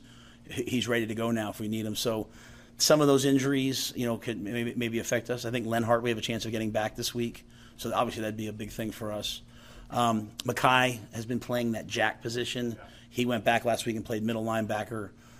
So just some different things like that. Hopefully we can settle down this week and really lock some guys into roles. You mentioned hesitance, that word, after the game. And I wonder, after you watched it again and saw it, do you agree still? You think they were hesitant at all against Michigan? Or what jumped off the film to you as needing to see that you didn't? Yeah, we absolutely. We were hesitant in the way that we played.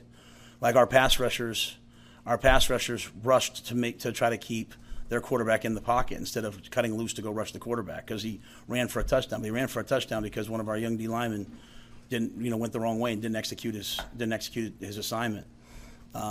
You can't play football trying not to make mistakes, right? You just can't do it that way. You got to attack, and especially a team like Michigan, right? Like you have to attack.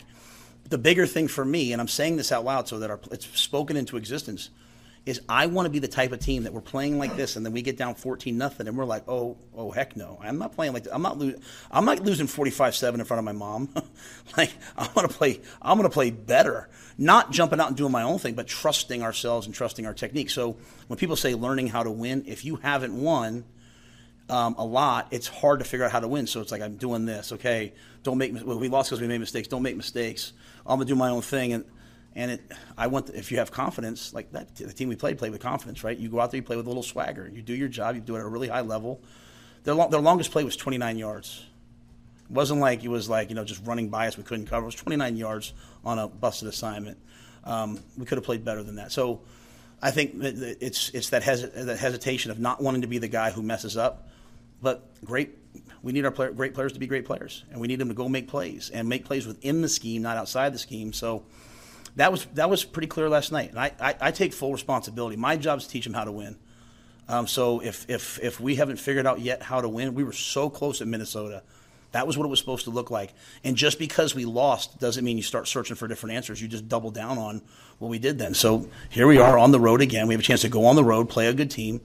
Let's go do what we were doing. Irrespective of health, are you guys ready to embrace and kind of line up behind Heinrich as your starting quarterback?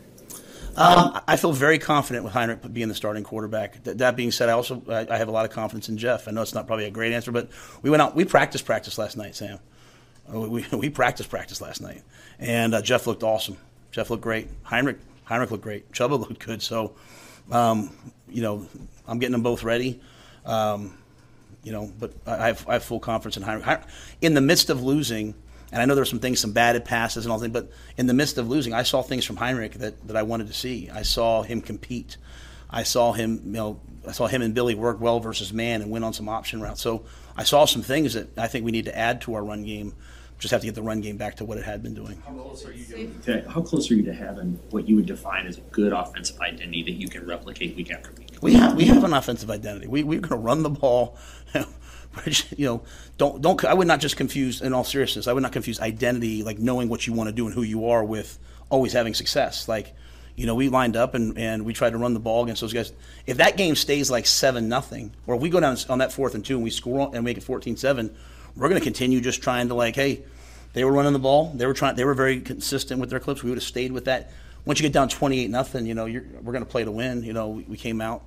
But we know exactly who we are. We're going to run the ball. We're going to run a little bit of option. We're going to play action pass here and there. We're going to try to convert third downs. I think we're just trying to do it better. You always practice. Along with Heinrich, after having a chance to watch the tape, what positive do you take away from Saturday, either team or individual standpoint? That we can learn from it. There's some guys that compete. Billy Kemp competed like a son of a gun. Some other guys competed. I don't want to, and I'm not saying our guys didn't compete. Just to kind of what Mitch was saying, I just think we played with an air of hesitancy. When anytime your team does that, you put it on yourself as a coach. I'm not cutting them loose enough, so I got to do a better job. So we went out last night and we played. We didn't really play Saturday. We kind of went out there and tried to win. You got to play. It's a game. You got to play it. You got to play it, right? Was your Sunday practice a little different than usual? When you say practice Sunday, was it a little practice different? last night? Full pads. Yeah, we practiced. Yeah, I'm saying that we went out in full pads. We competed. We said, hey, we did. It's a short week, so it's kind of like a Tuesday, right? So it's that too. But we didn't really play at the level we wanted to on Sunday. So we went out, we put the ball down, we played, and you know what? Guys had fun playing.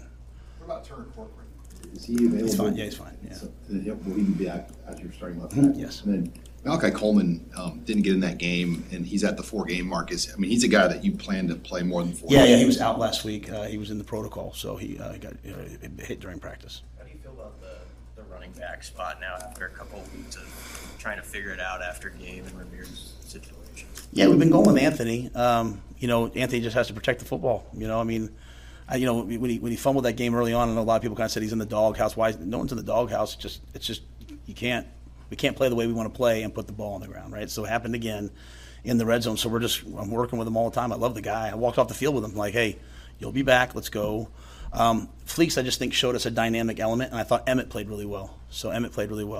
Quentin, we've been trying to bring Quentin along. There's just a big difference. He's so talented. It's a big difference from going from like seeing cards to being out there, and they can be in one of 7 different defenses. And so Quentin's coming, but I think Josh has been the one guy that really kind of jumped. So he can play receiver, he can play tailback. So, Anthony will just work on ball security. Fleeks will keep bringing him along, and Emmett's a guy I think can do it all.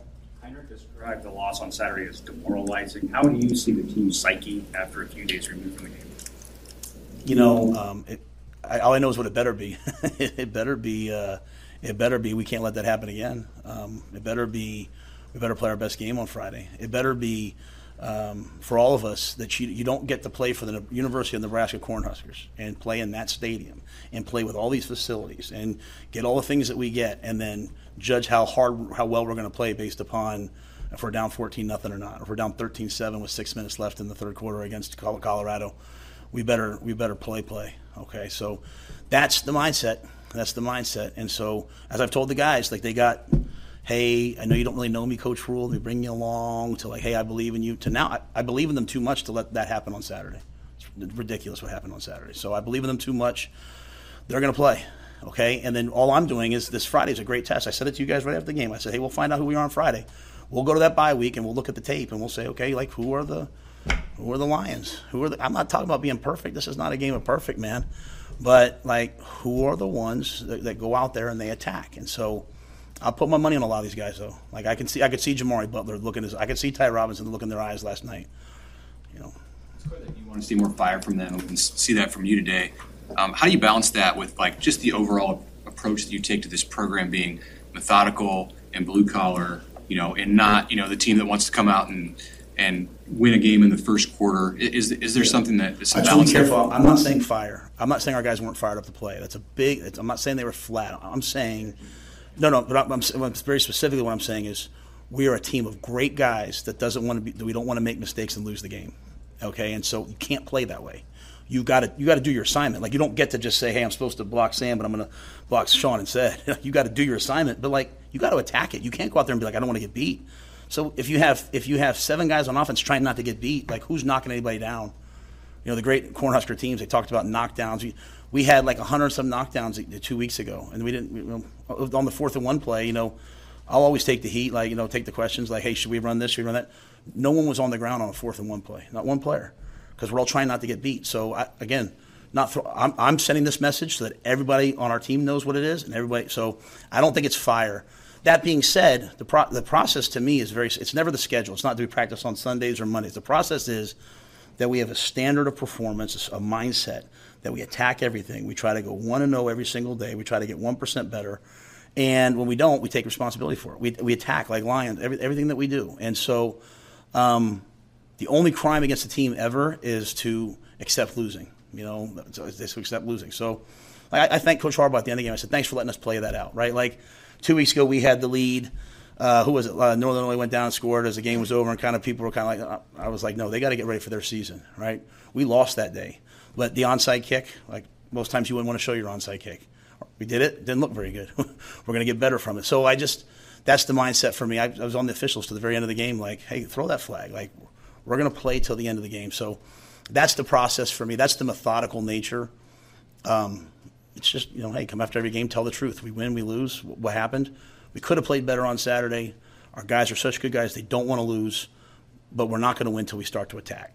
You had 14 sacks in the first 3 games. I don't know if you guys have had any in the last 2. Now, sacks isn't the definitive on quarterback pressure, but what do you think's happened in the last couple weeks, and how do you think it might affect the game against Illinois? They've struggled with protecting it. Yeah, it's a great question. Maybe we had, I don't know, one against La Tech. We've been going with a little bit more 4-man rush, a little bit more coverage. There were some times in this game, again, when I say we're better than we play, like Prince Will won a couple times, Jamari won a couple times.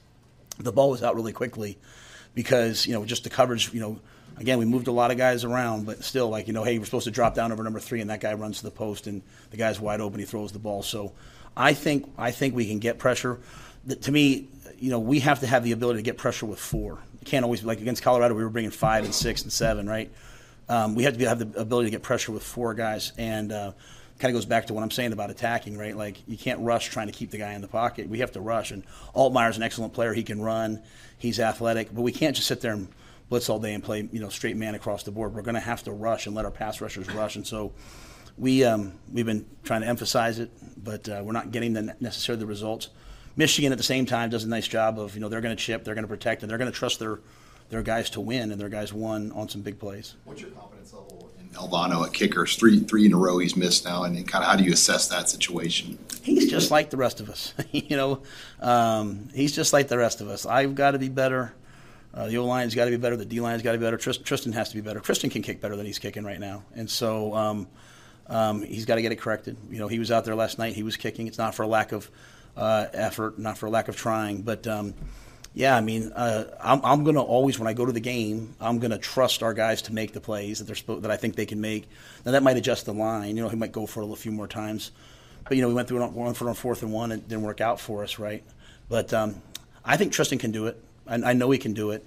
And he's a young player. You know, sometimes I would have loved to have brought him along a little later, but he's going through the fire right now. And the good news is I think he's recognizing, again, when we talk about that fear and confidence, like, hey, I'm missing some big kicks that I want to make. I'm still here. I'm still making it. I'll be okay. And so Tristan's just going to have to get better like the rest of us. You mentioned after the game, it could be big for a guy like Jalen even to have that catch at the end. How close is he? And sort of, do you have an update on some of the other young guys? I know like Jaden Doss had the hand injury or whatever earlier. Is he closer? Where are some of those guys standing? Jaden was cleared to practice last week. He broke his arm, so he was finally cleared last week. So he was out there with us last night. So he's a guy that could see some reps. As I said, Malachi was out last week. Malachi, I thought, was really coming on before that. He played some good snaps the week before against La Tech.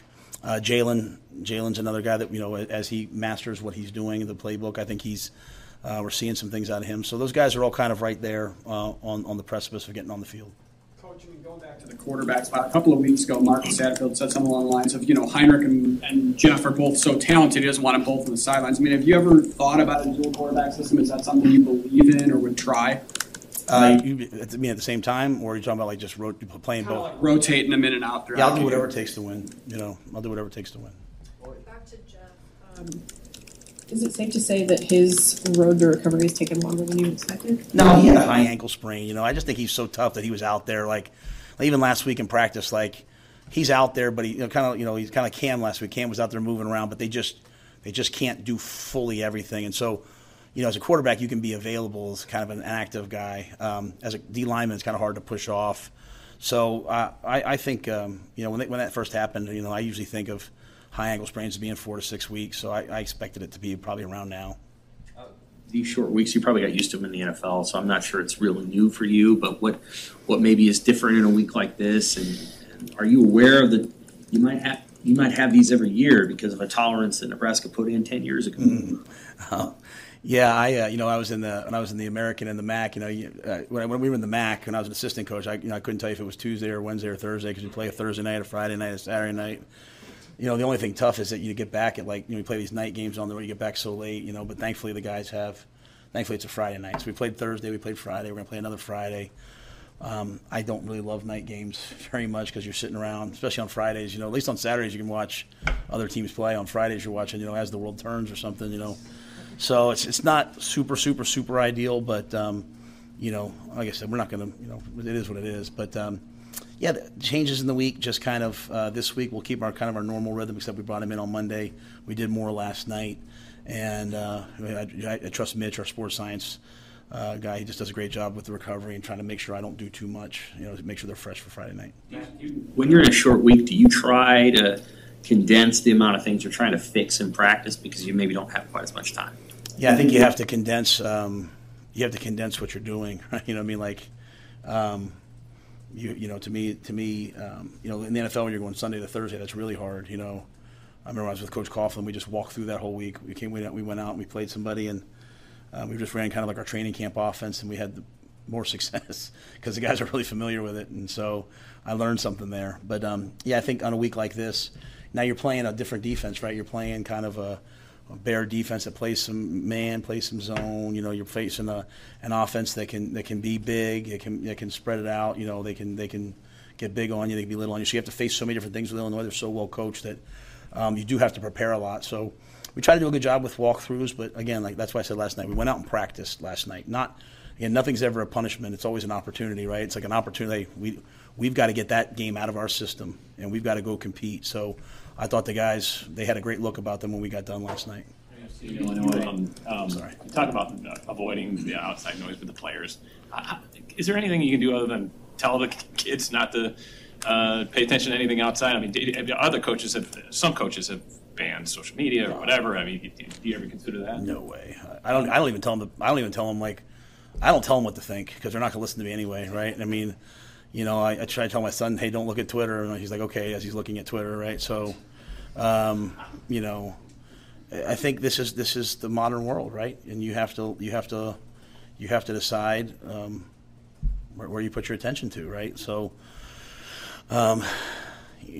if I'll just say this, if being 2-3 is the end of the world for us, then there's a lot of 2-3 teams in the Big Ten right now. Like we're facing one on Friday, so I think Nebraska's been 2-3 or some version of thereof the last couple of years. And when you look back at last year, when they got to this point last year, I thought they accelerated, right? The team got better, and they had some chances to win games down the stretch. So why don't we just do that?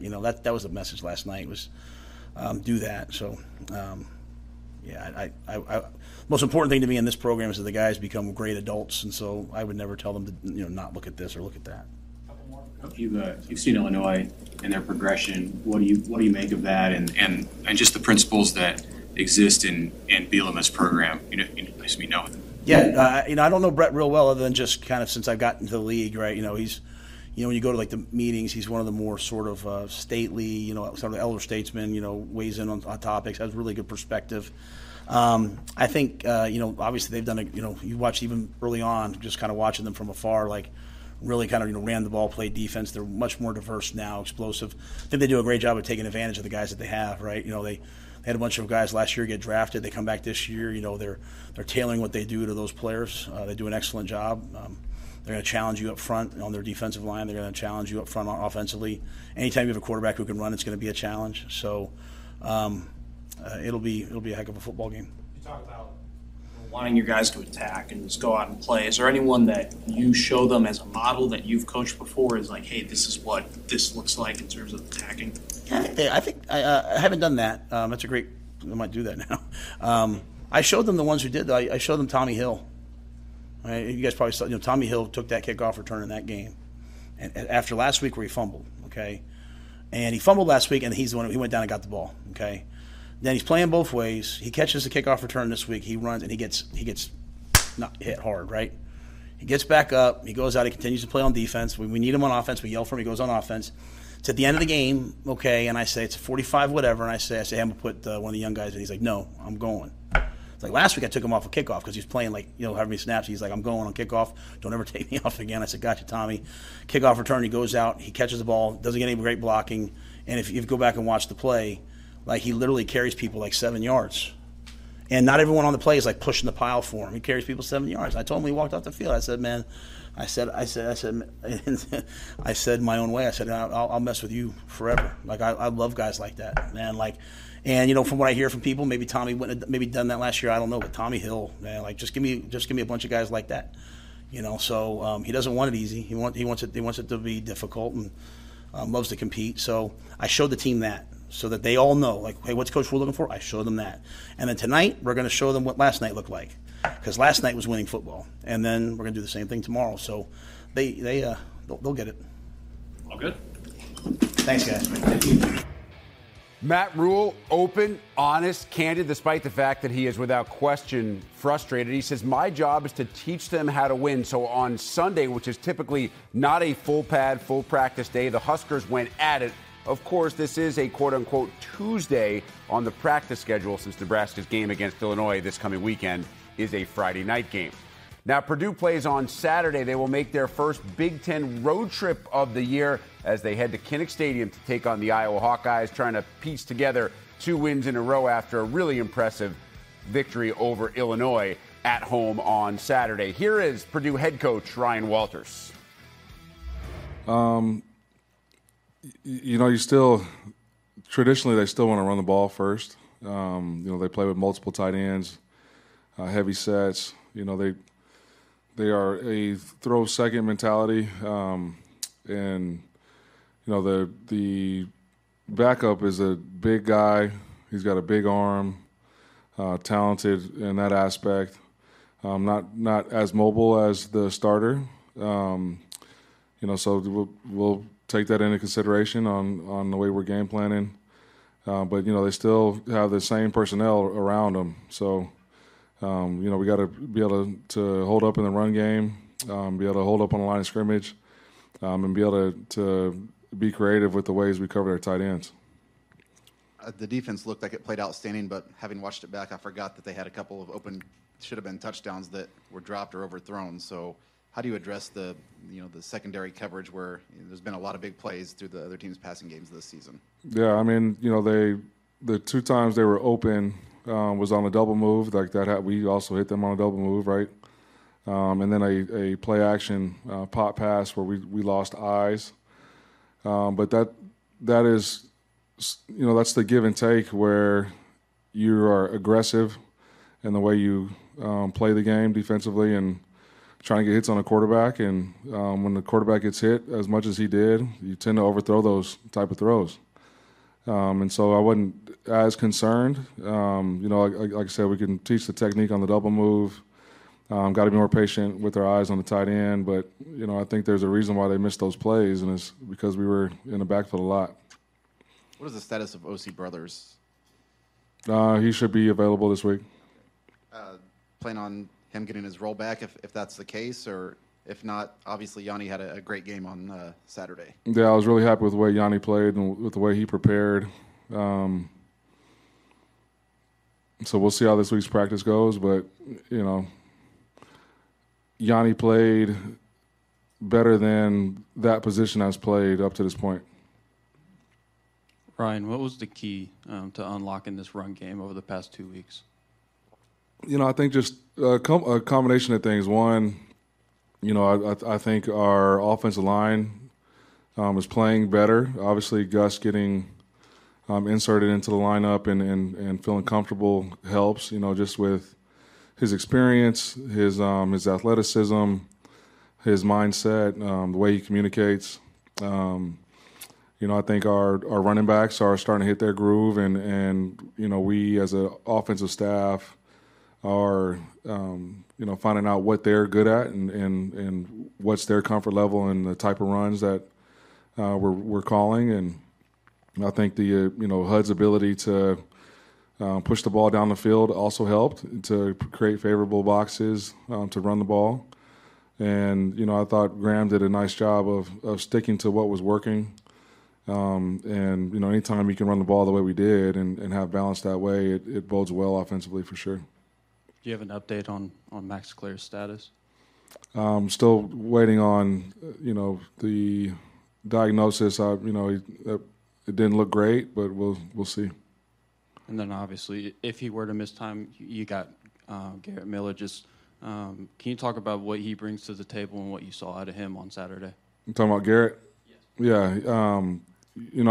We're starting to see what everybody was talking about when I got here in December. Just his explosiveness down the field. He's a big guy that can move very, very fluidly, and he's strong in the run game. He's got good hands. He's got a good feel for the game. He's a good football player, and I think as he gets more and more comfortable with the system, more and more comfortable, with overcoming the mental aspect, the mental hurdles of going through that type of injury, I think he'll play will only improve.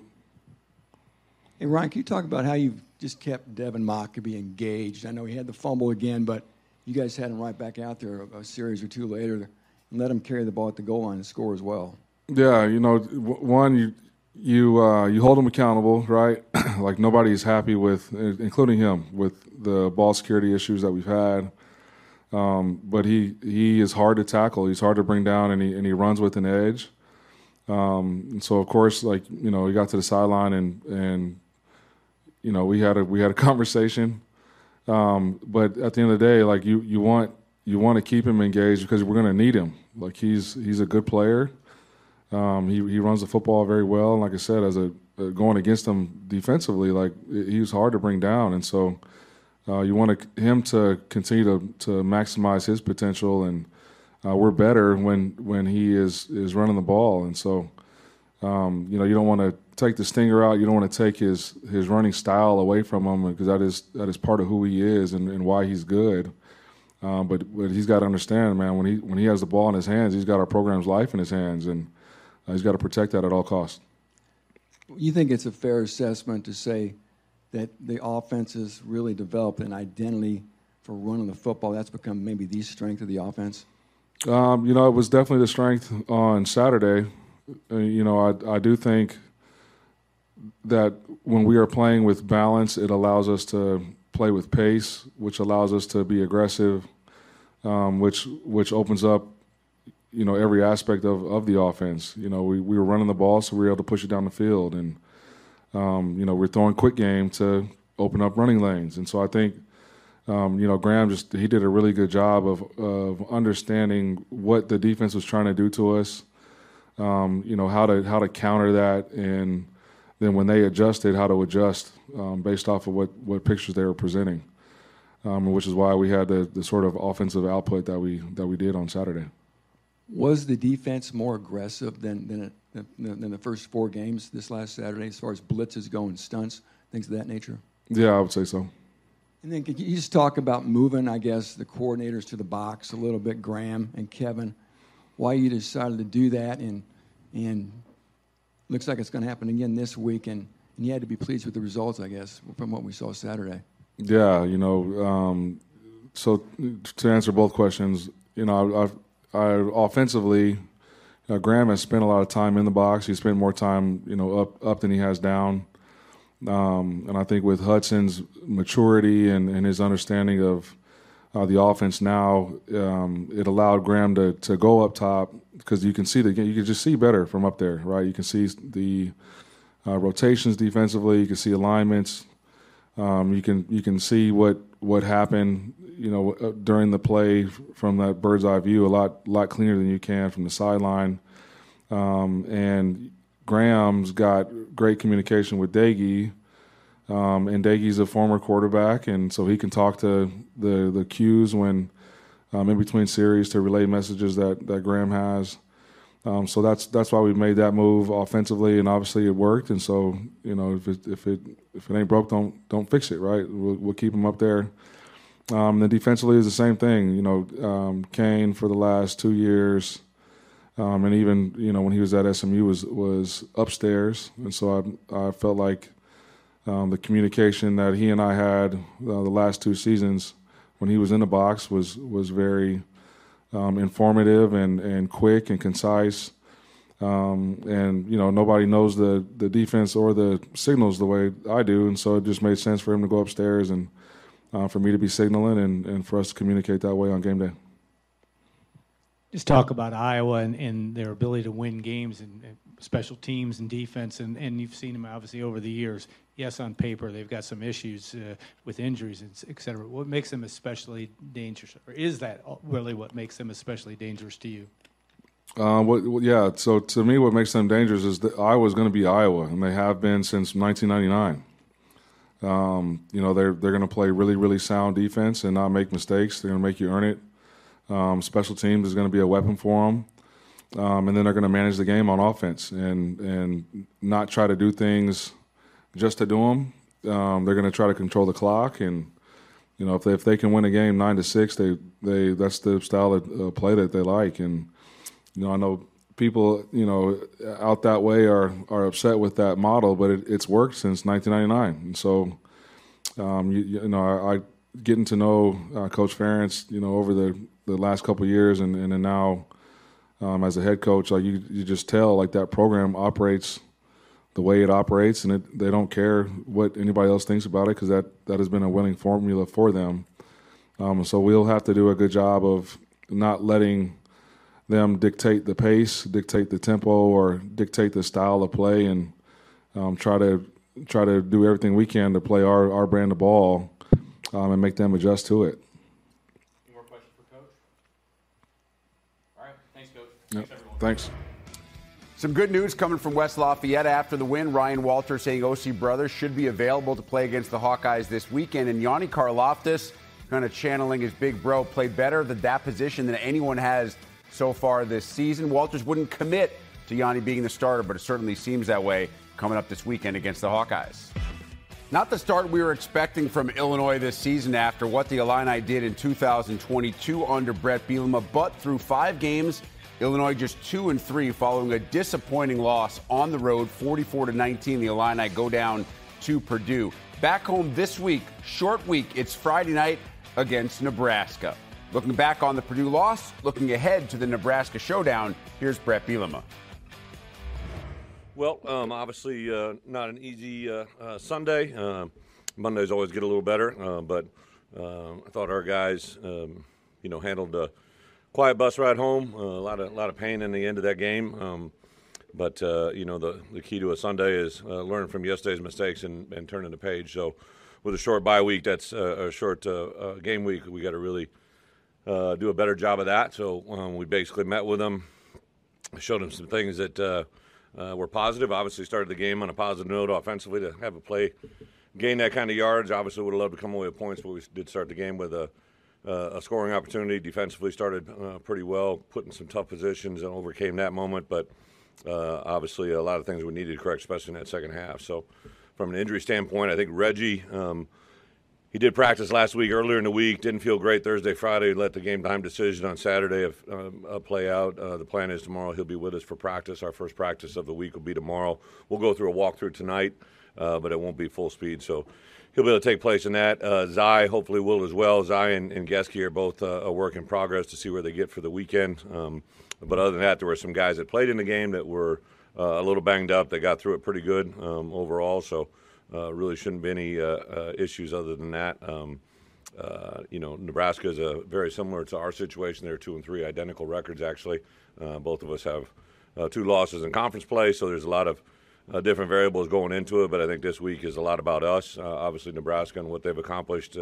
Played a couple different quarterbacks. They're playing really good on defense. A very difficult challenge. And then Friday night with a short week is one that we've already done this year. So we kind of really, I spent yesterday a lot of time looking at what we did in that Kansas prep, just the logistics of it. I didn't love the results, but more along the lines of preparation. So we're changing that up a little bit on our approach, either tonight, tomorrow, Wednesday, and Thursday before the game to go in from there. So with that, I'll open up for questions.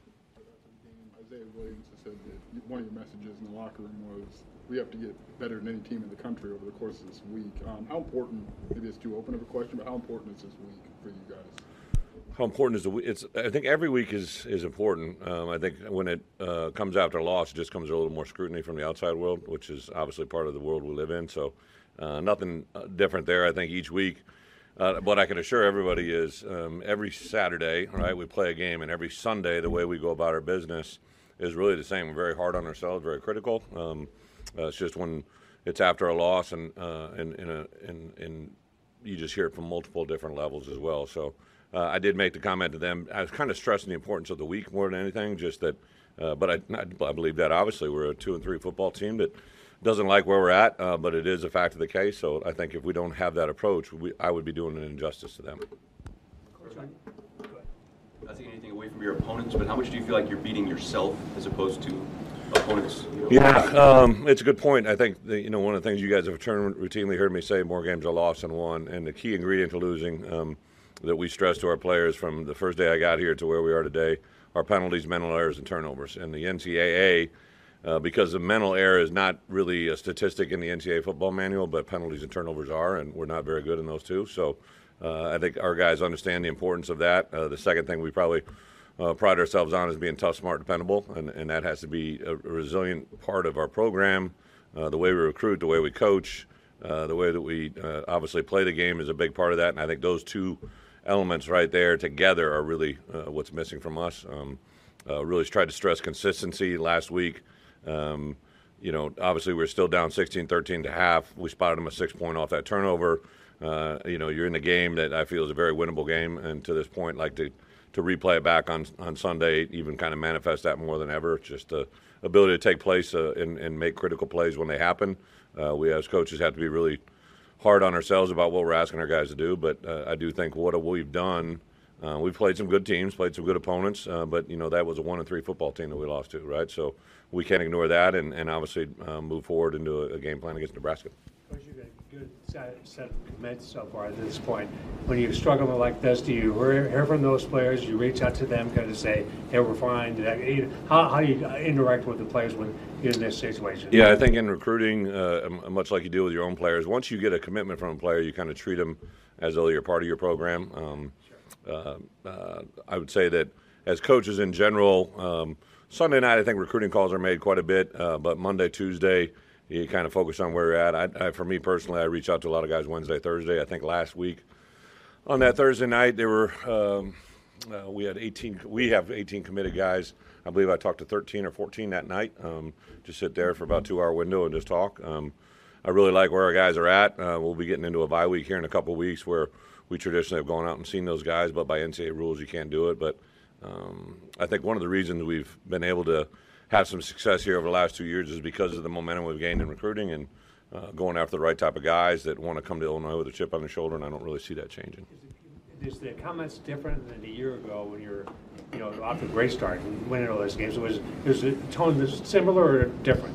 No, last year we started off 1-1, if you remember, right? And I talked to him pretty much every week. So I just think as a coach, through 15 years in this business, you understand the highs and the lows. You persevere through the lows and try to ride the highs. But I think each call and each person, each player is an individual scenario. The change in the short week preparation, were you making notes during the Kansas week and the result was what it was, or are you making changes because of the result? Yeah, man, that's a great point. One of the things I really try to ask our guys on Thursdays and Fridays during a normal game week preparation is if it's a Saturday game on Thursdays, we have a staff meeting about we have an academic Zoom at 2 o'clock, so we have our last staff meeting on Thursdays at 3 o'clock. I try to let everybody out the door by 4:30 just so one night a week they get to have a family night at home. So, but in that meeting, one of the last things I usually say is, hey, take an inventory, how you felt the week has gone, how do you feel Sunday, Monday, Tuesday, Wednesday, Thursday went. Make a note of it for yourself, but also for me, like anything we feel we can adjust, adapt. I literally had a meeting with Tank about an hour ago. We meet literally every day, just kind of, he had an early lifting group today because today is a work day for us. Usually Monday's a day off, but we had our entire roster in this morning for a lift this morning at 8:30, 9:30, and then we have them over this evening. So Tank and I are in constant dialogue, just kind of, hey, where are they at? Not just from his standpoint, he's a strength coach, but he's got a really good pulse on our guys mentally. I talk routinely every day with Jeremy Bush, who's our head trainer. Leah's our nutritionist. Anybody that touches our players, I talk probably more than any other head coach, I would imagine. Mike Maziart's our academic coordinator, and literally I have a constant dialogue with him. Anybody that has a pulse or a beat with our players, I want to having a conversation with them what our guys are like. Work through Zy and Geski's availability. Is there any thought to move Isaiah Adams back in, or do you feel like right tackle's the spot that fits where you guys? Yeah, as of right now, no. We since literally week one, we've had a lot of conversations. I think Isaiah just played his best game at right tackle. Julian by far. One of the things that gets lost in a loss is players that played well. Julian Pearl played extremely well at left tackle. And a guy like Dylan Rosiak played pretty good at inside linebacker. So there's some guys that probably played really good football that we tend to ignore. And Isaiah took a step in the right direction for sure. I think for us, competitively, we're trying to get our 5 best on the field. And obviously, Zy and Geski, one of the downfalls to Saturday was Geski at that point was probably having the best game of his time. He got injured early in the game. Tried to come back in, played a little bit, I think wasn't full go, and then ultimately had to get pulled. So the downfall to that is he's a guy that was starting to play really well. Ideally, what would you like to be known for offensively, and is that a conversation that's ongoing with Coach Lenny? Yeah, I think every year your offense takes on, the demeanor of that year. Obviously last year, I think on the forefront of it, we probably felt really good about, Chase. The year before he had scratched the surface of a 1,000-yard season, but we lost the quarterback that we had called our starter, right? And then had Tommy DeVito coming in, so you really didn't know what he had played. We knew he was going to be the starter, probably coming out of spring ball. But wanted to give you guys some discussion topics to talk about, right? So kind of like this year, I think coming out of the spring game, we had an idea that Luke was going to be our quarterback.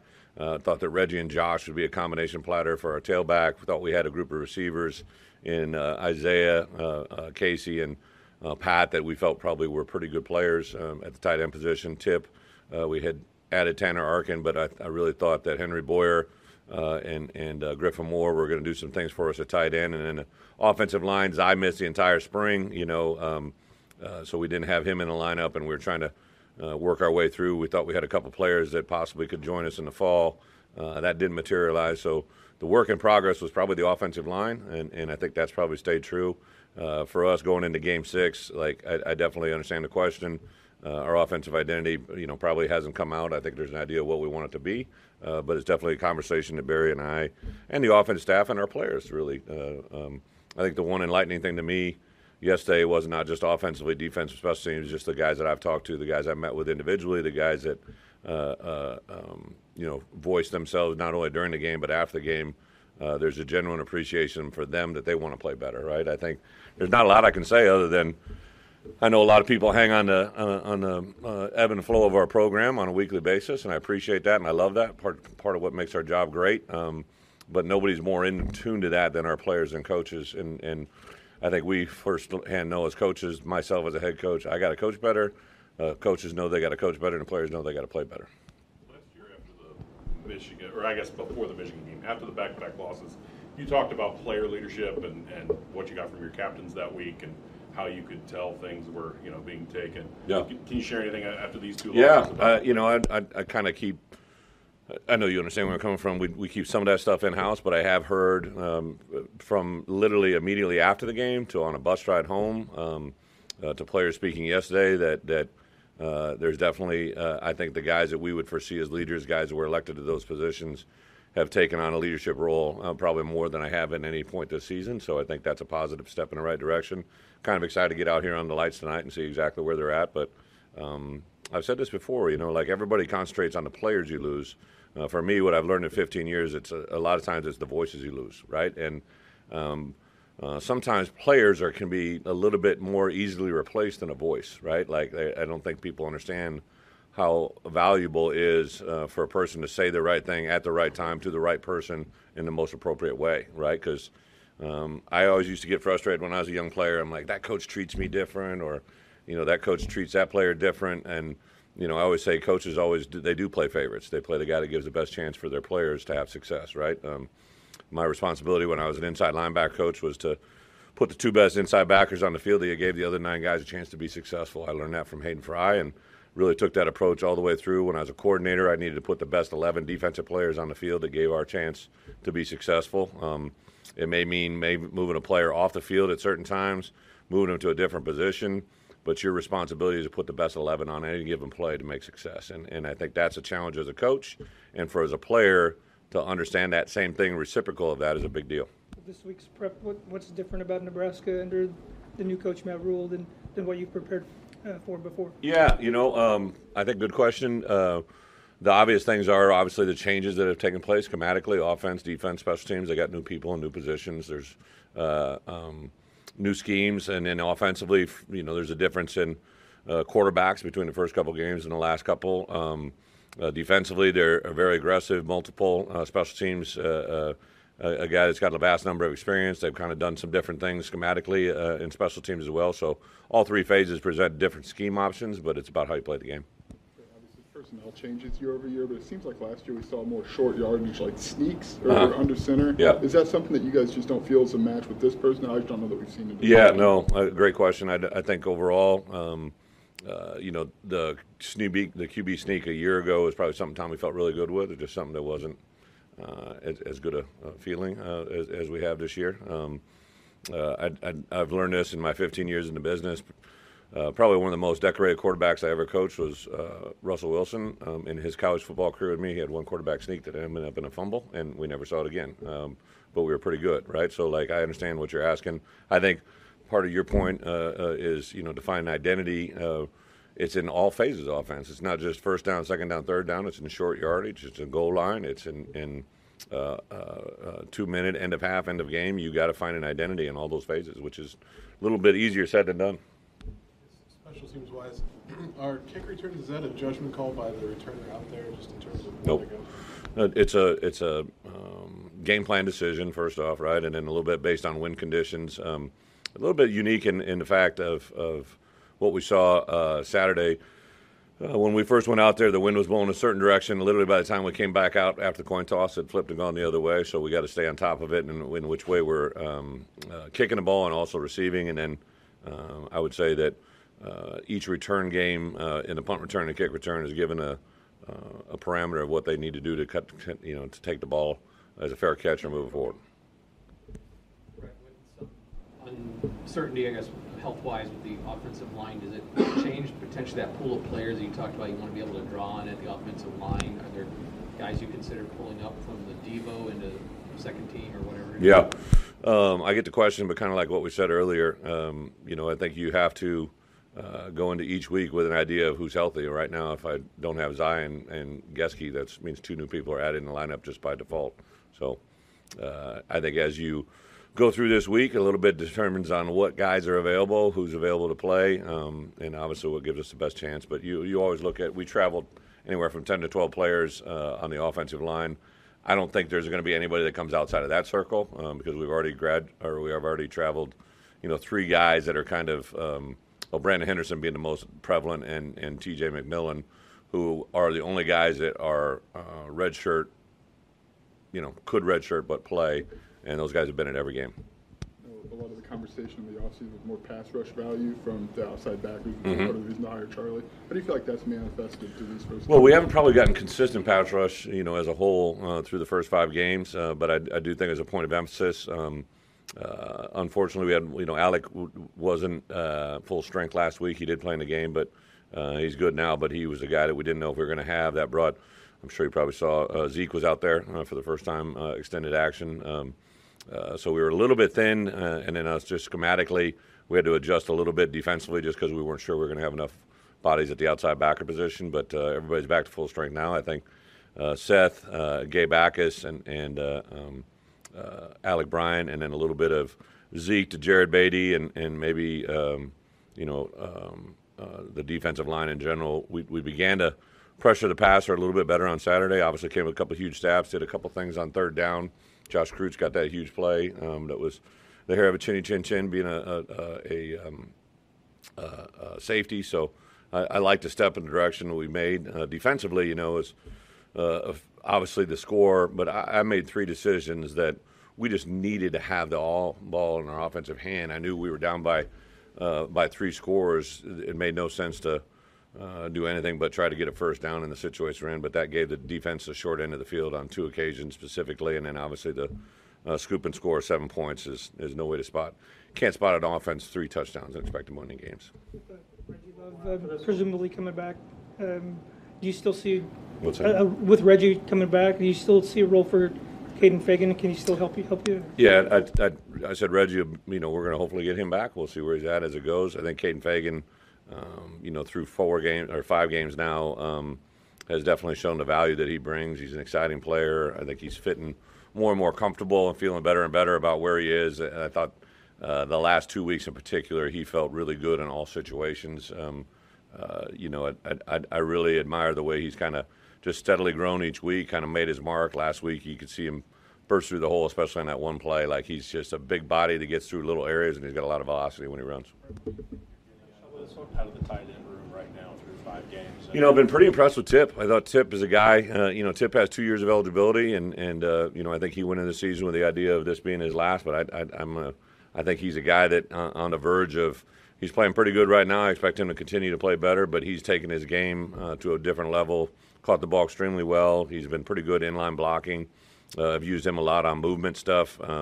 Griffin Moore brings an element that I think is really good. There was a play there that I thought he had a chance on 3rd down. He got tugged on the coattail twice that prevented a play from happening. But I really like what he brings to the game. And then Henry Boyer, Henry missed most of fall camp. Guy with a red shirt a year ago, and I give him a lot of credit. He's found a way to get himself out there and play. And I think that room in general, hopefully on the back end of our season here, is going to be able to give us a lot in Big Ten play.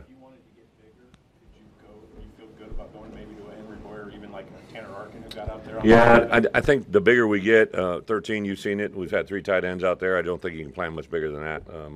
I don't think we're a 4 tight end team, but 13 has definitely been in our game plan the last 2 weeks. I don't think we saw it Saturday just by the flow of the game, but that's definitely something that I know our guys offensively feel good about. Thank you. Well, Brett Bielema said he's not very happy right now with the way he's coaching, says he has to coach better, but he does not mince any words. He always says it just like it is and says his best teams, they avoid mental errors, turnovers. They're tough, smart, and dependable. Those things are not happening right now. According to Bielema, after that loss to Purdue, quote, that was a 1-3 football team we lost to, and we cannot ignore that. It's to start strong, win the games they're supposed to win. Like last Saturday's matchup against Rutgers, that was not much of a matchup at all. Gavin Wimsatt, once again, quietly efficient, 12 of 19, 146 yards, 3 total touchdowns. Scarlet Knight defense completely shutting down Wagner in the 52-3 win. That moves Rutgers to 4-1 on the season. Of course, the only loss at the Big House to then number 2 Michigan. Back on the road in the Big Ten this weekend as Rutgers heads to Madison to take on Wisconsin. Let's head to Piscataway and listen in to Rutgers head coach Greg Schiano. Showing up, guys. Appreciate it. Big game coming up this week out in Wisconsin. Before we get to that, I want to have a shout out to my guy Pop. What a great game he played last night. Really cool for him. Isaiah Pacheco coming home to the great state of New Jersey and really showing out and being a big part of their win. I was really proud of him, and I know everyone in our program is excited and happy for him. So with that, I'll open up for questions about Wisconsin. Greg, when you look at what Wisconsin's offense is doing under Phil Longo this season, I guess kind of what stands out to you on film and how productive they've been? Yeah, they do a great job. Phil does a great job. Their offense is hard to stop, multidimensional. People kind of get, when they hear about tempo and they hear about air raid, they think it's just throw it all over the lot. They do a great job running the football. They have several different schemes that they run the football with, so it's going to be a huge challenge for all those reasons. And the biggest reason is good players. Greg, Evan only has 1 interception and 106 throws across 5 games. You've touched on how that being a big improvement, him not turning the ball over. How much of that is him and his personal growth and development, and how much of that is Kirk Ciarrocca working with him and the play calls he gives him in the games? Well, I think that's all one and the same. I mean, other than the play calls, what Kirk does as a coach and what Gavin does as a player, that's how they mesh together, and that's why it works so well right now. It's a continual effort. You're as good as your last outing. So we just got to keep working at it, and he'll keep getting better. And, Kirk calls the game, and he calls it the way he sees fit. Coming in to the season, I know Rutgers wanted to be very balanced offensively. Do you feel like you guys have been effective in creating that balance? Yeah, I don't know if balance is always the key. It's whatever it takes to win the game. So if they're giving you the throws, then we'll throw for a lot of yards and, devalue the running game. But if you can run it, then you want to run it, right? And I always think it has a lot to do. You have a game plan, but then you have to go with what the opponent is giving you. So I think it's nice when it turns out like that, but you can't really predict it because they have a big say in it. Coach, just to build off of what you said on Wisconsin's offense, on the defensive side of the ball, what sort of stands out to you about what the Badgers do in that respect? Well, I should build on the offense more because I didn't talk about the players. I just said the players. I mean, you look at Moradici, I think I said that right. He's a really fine player. He can throw it. He can run. Does a great job reading. Their back, Allen, is special. He's big, 6'2", 245. I mean, he is a load. And it's not one of those guys that can't move and doesn't have the ability to cut. He's special. They got a big veteran O-line, which helps a lot. Their tight ends are good players. They utilize the tight ends. Rucci is one of them. I actually coached his dad at Penn State, so, athletic family there. And then the receivers, there's 5 or 6 guys. They roll them in there, and they're all dangerous. They can all hurt you. So Coach Longo does a great job, and he's got a lot of good weapons there to utilize. Defensively, I think their front 7 is really strong. They play with great technique. They play with great effort. Their hands, very heavy-handed front. Their linebackers, they have actually 3 or 4 of them that are really fine players. We've seen some of them in the past, but good players. Really, front 7 is going to be tough, very tough physically, and they're really good at hitting their fits. And in the secondary, they go after the football. They're very aggressive. So, and then in special teams, they're really good. They have good personnel, big personnel that can run, and they utilize them on their team. So it's going to be a challenge in every area. And I know Coach Fickell well. He's an excellent coach. We worked together for a year. One of the best coaches I've been around, literally from a X&O standpoint, from a motivation standpoint, just everything. And a great man, great family. He really does an awesome job. He did it at Cincinnati. He'll do it there. Really, like I said, one of the best I've been around. Coach, assessing the first 5 games of the season, what's something you think Rutgers can improve on as a whole during the next 7 games, and obviously, the all-out Big Ten schedule? Yeah, I'm just focused on one game, and that's Wisconsin, and we have a lot of things to get better at for the Wisconsin game. So you name it, we have to get better at it. But we got to get, up front on offense and defense. We got to be more precise, continue to play with effort. In the secondary, in the skilled areas, just tighten it up a little bit, tighten the coverage up a little bit, tighten the techniques up a little bit. The receiving core, some of the routes, some of the depth, some of the techniques we're using, we have to tighten it up. So there's a lot to get better at right now. But the good thing is we get to practice this week, and to me, practice is everything. Greg, this offseason, the NCAA implemented a new rule for first downs where the clock keeps running. A lot of coaches have been complaining about it on TV and social media, but I wanted to hear your overall thoughts. Yeah, I'm good with it. Whatever they make the rules, we play it. You could see that it's shortening the game a little bit, and I understand why. I mean, you can't talk out of both ends of your mouth. We all want all this money to come in, right? Well, TV is what provides that money. And they like to have those games in a nice, neat little time frame. And, hey, it's pretty good. You guys are playing a road game against one of the iconic brands in the Big Ten, maybe still the favorite to win the Big Ten West.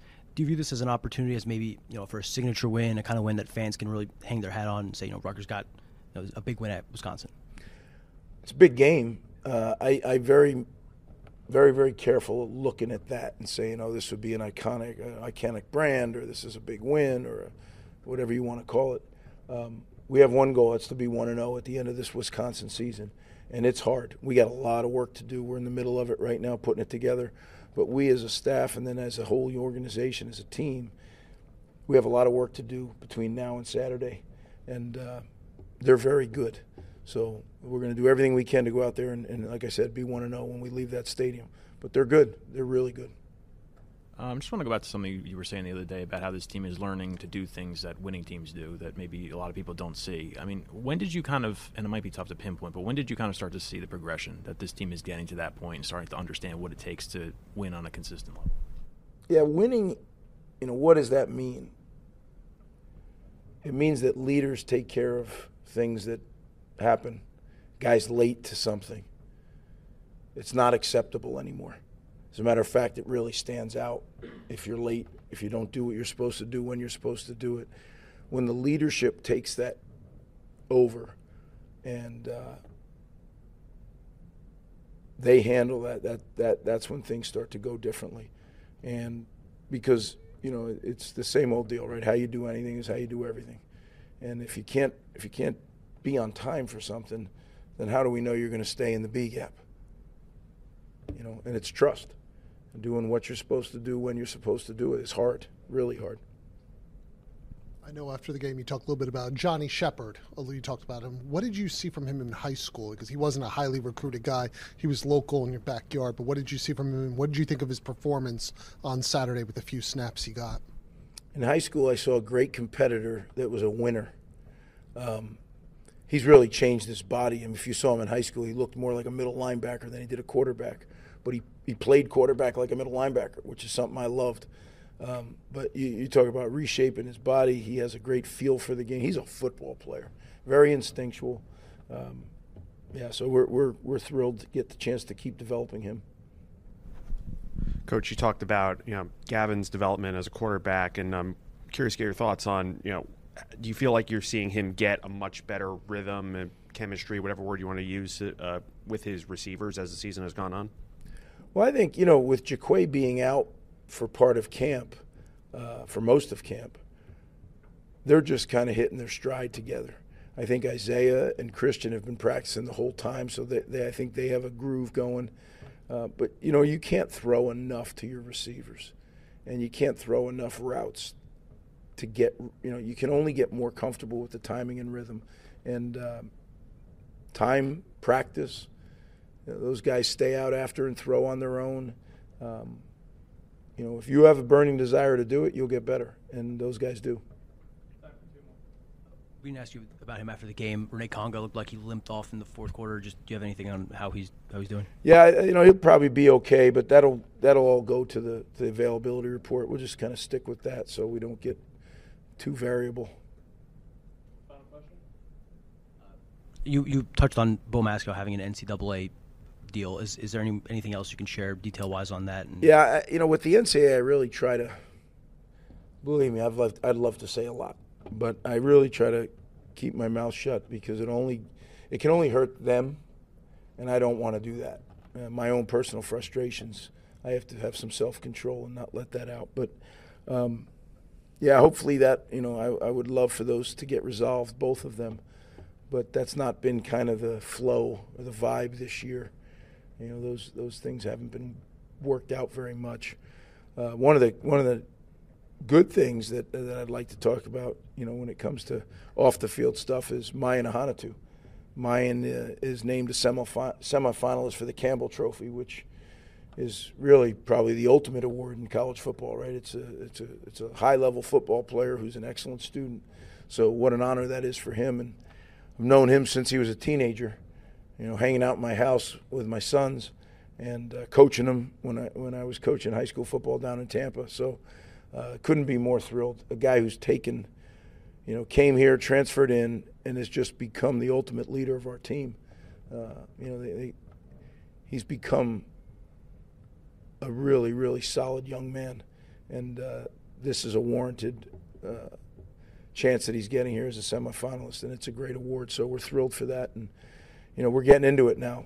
Tests, kids all have the tests this week, and they've been in school now for over a month. So this is where the student-athlete part really gets highlighted.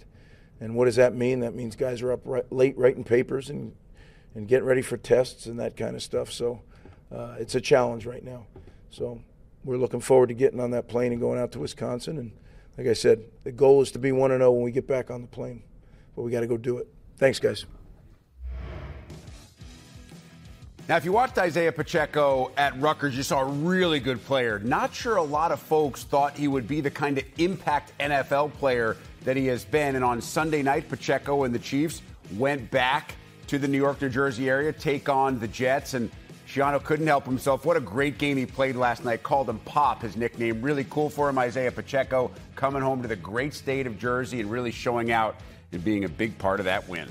We are back on Big Ten Live. One final coach to hear from on this Monday Coach's Press Conference edition, and that coach is David Braun. Listen, it was a really tough ask against Penn State. Hung tight with the Nittany Lions for a little while before fading late. Penn State wins that game 41-13. Still 2-3 with a very winnable game, a game Northwestern should win this weekend against Howard. And if you had told this program, certainly those on the outside, through 6 games, they'd have a chance to be 3-3. Pretty much everybody would have been impressed and would have taken it. As for David Braun, let's get his opinion now as we head to Evanston and listen in to the Northwestern head coach.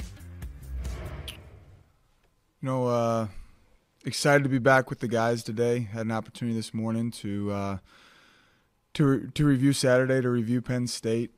Certainly some opportunities for us to continue to have conversations about what this team's capable of. The challenge moving forward is, what this team can truly be capable of when it finds a way to play a full 4 quarters. When we do that as a coaching staff, as a program, we can talk about 2 quarters, fast start. There's plenty of positives to pull from, but at the end of the day, our guys prepared in a way that they expected victory. They expected to go in and compete and find a way to beat Penn State, even though those on the outside certainly didn't expect that. The group in that locker room did, and was certainly very, very disappointed with the result. Specifically the way that we closed out the game in the second half and in the fourth quarter. And I think that's the thing that we need to continue to challenge ourselves on is. There's going to be people that pat you on the back and say, "Hey, that was a great first half." Well, we prepared to win a football game, prepared to play a full 4 quarters or however long it takes, and I think that gives us an opportunity as a team to continue to take full ownership in our performance and continue to take full ownership in the things that we need to continue to improve upon. Moving forward and turning the page, our guys will return this afternoon. We'll start to install our game plan for Howard. Great opportunity for us to be playing back at Ryan Field on homecoming, against a very good football team, a team that's scoring a lot of points right now offensively, battled their tails off against a good Eastern Michigan team.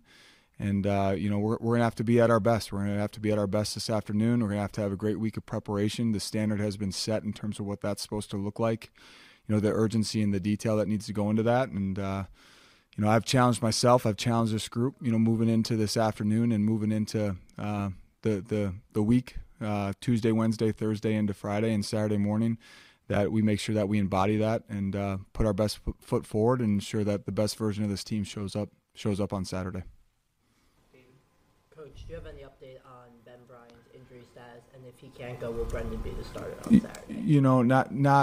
Not specifically. We're what I can tell you about Ben.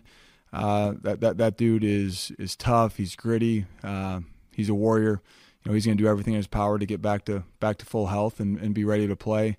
Not sure what that looks like in terms of timeline by Saturday. If Ben weren't able to go.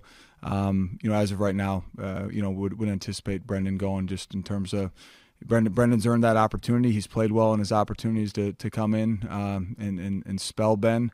But as of right now, we're moving forward, anticipating that Ben will be ready to go. And just as a follow-up to that, is there any consideration with playing Howard, an FCS opponent, and then having the bye week? Is there any consideration to letting Ben have almost 3 full weeks to prepare and get healthy before going on the rest of this Big Ten West stretch? That's a great question, but to answer very directly, absolutely not. This is a darn good football team coming in here.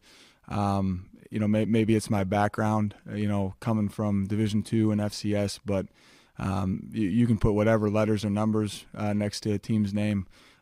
There's darn good football at all levels, and we look at this opponent the same that we would look at any opponent, an opponent that's plenty capable of giving us a run for our money and beating us if we don't show up at our best. So we'll put our best foot forward. Coach, kind of going off that big emotional game against Penn State, now you have an FCS opponent and a bye week. How do you keep the team staff focused and locked in and don't get them looking ahead? Just continue to remind everyone how critical every single game and every single opportunity is. Challenge the group coming off of Minnesota. An emotional high. Emotional high is really hard to come off of sometimes. I thought our guys handled that for the most part really, really well. Well, now we're coming kind of off an emotional low. A good first half, we're in a game, we're in a battle, and then, the way things played out in the second half, our guys were frustrated and not satisfied with the result. If anything, we should have a group that is more hungry than ever to go play our best football. And again, you will not hear me once refer to our upcoming opponent as anything other than a really good opponent that we better be at our best at. So I promise you, in these walls, there's no mention of FCS. This is a team that we better strap it up, bring our urgency, bring our edge, and be ready to roll. Right. Well, I'm going to mention it one more time. When you're at North Dakota State, when you were preparing teams to go up against FBS opponents, what was your message to them? Yeah, our message, was consistently bring on the competition. And it didn't matter who we were playing. That was a message to our team about, bring our best.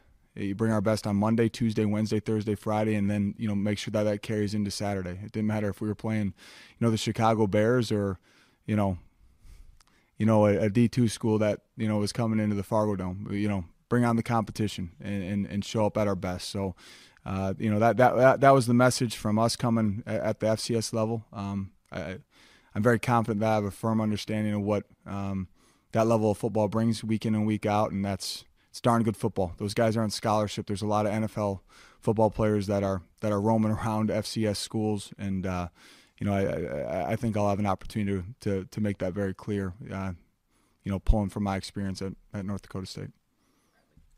You have 5 games under your belt as a head coach at the Power 5 Big Ten level with homecoming coming up, a lot of alumni coming to this game. Do you feel like you had a chance to reflect that it's not just the newness of being a coach, but you're fully ingrained in this moving forward? Opportunity to reflect, no, probably not. But what I will mention, there is a great deal of gratitude from both Kristen and I, and just from the support for our players, for our staff, the people that we're doing this with.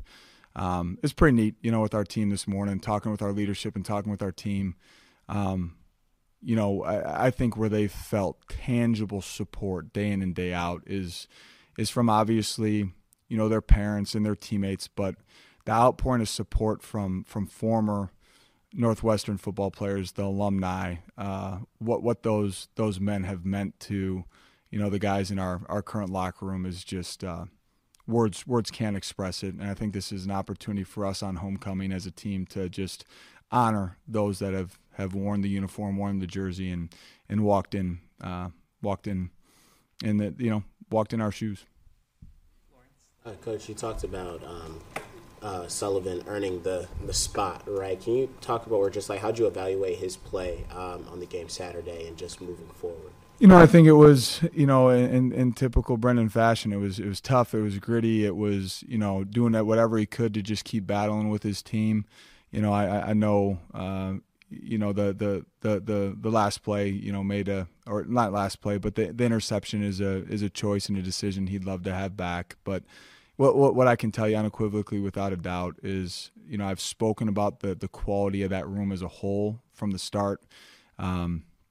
I've spoken to the fact that Ben Bryant is our starting quarterback, but the depth that exists in that room with Brendan, the leadership that exists with Brendan, what Ryan Holinsky brings to that room, the leadership that Ryan brings to this football team, what Jack Lausch has done for this offense in terms of his versatility. Regardless of how this moves forward, we're anticipating, expecting Ben to be able to go, but regardless of how that plays out moving forward, very confident in Brendan's ability to step in and help this team go win, and very confident in that room as a whole in terms of their ability to prepare to get this team to a point where we can expect great execution and performance out of the quarterback position. Coach, what have you seen from Carmine Bastone this year, and what was it mean to you to see a former walk-on player playing this high-level football at the Big Ten level? Yeah, no, I think Carmine embodies so many of the qualities that we value here at Northwestern, for many reasons. High academic, engineering major, understands what this degree from Northwestern will do for him, the next 40 years, not just the next 4. Toughness, perseverance, great teammate, willing to, step up with courage and coach other guys and hold other guys accountable. And I think it speaks to what we want to continue to build here. We want to recruit, high-end, high-character young men that want to come to Northwestern. They're willing to walk on. They're willing to, put a lot of time, effort, and energy into maximizing their potential and with hopes of earning a scholarship. And Carmine has done just that. I mean, that's pretty special, and we need to continue to lean into that for this program to continue to go to the places that we want it to. There's a long history of that here at Northwestern, of young men that have earned scholarship, that have come here as walk-ons, and Carmine is just such a great example to point to of what needs to continue to happen here. Coach, Jack Olson is off to a perfect start this year on field goals and extra points. How much does it help a team to have a consistent kicker, and what are your thoughts on his performance so far? Really proud of his performance. Again, another young man that has earned opportunity. Another young man that it hasn't been the easiest path for him. Dealing with some nicks and bruises along the way since he arrived here at Northwestern. And I think he just brings a great deal of confidence to this team, to myself, to Coach Jenick, and to the offense as a whole, in terms of knowing that if a drive does stall out in the red zone, that we're not coming up empty-handed. With his consistency, we can be very confident of trotting him out there and expecting to come back with 3 points. You've had 3 different players with Jack, Henry Helms, and Luke Akers handle 5 or more kickoffs. What's the thought process on rotating guys through that role? Part of it is just kind of who's got the hot foot, in terms of who's kicking well. Part of it is just splitting the load with multiple kickoffs at times and handling field goal and PAT duty that can start to potentially wear on a guy. Location of where we're putting the ball is such a critical piece of that as well. But there's a lot of factors that go into that in terms of Coach Janik and my decision with that. But with some of the explosive quality that Penn State possessed on special teams, we really felt like Luke was going to be a weapon for us with kickoffs, and really proud of the way that he stepped in and carried on that load throughout the rest of the day. Coach, your offensive line has a lot of the second most pressures in the country, and that's kind of broader than just Saturday against a really good Penn State defense. Kind of a two-parter. First, is there any consideration to any changes in personnel or practice for the offensive line? And second, kind of offensive game plan-wise, you guys maybe want to strive to get the ball out quicker to mitigate some of that pressure? Yeah, I think a huge part of that. To be honest with you, we've played around with some rotations. I feel really good about where that group is at right now in terms of the guys that we expect trotting out there as the starting group. Coach Anderson, will continue to find ways to rotate guys at times to continue to build depth and find good rhythm with that group. I really believe that it comes back to what seems repetitive and cliche, but comes down to balanced complementary football. Finding ways to stay balanced offensively. It's much easier to stay balanced offensively when you're playing, in a tie game or with the lead. And at the end of the day, you get out in front of a Rutgers operation or a Penn State operation, these talented athletic defenses, and they have a 10-point lead, and you start to become one-dimensional as an offense. It becomes awfully difficult to be a play caller. It becomes awfully difficult to be an offensive lineman. So we just need to find balance. We need to hone into complementary football, and we need to find ways to play with a lead. Coach, Cam Porter hasn't reached over 100 yards this season on the ground. Is there any concern there with the rushing attack, or how do you get playmakers like him more involved? Yeah, I think it really ties back into what I just spoke to in terms of just balanced attack, complementary football, playing with a lead. A guy like Cam Porter, our running back room is going to be at their best. Our O-line is going to be at their best when we can find ways to be up, 2 scores in the third quarter, control the clock, run the football, all of a sudden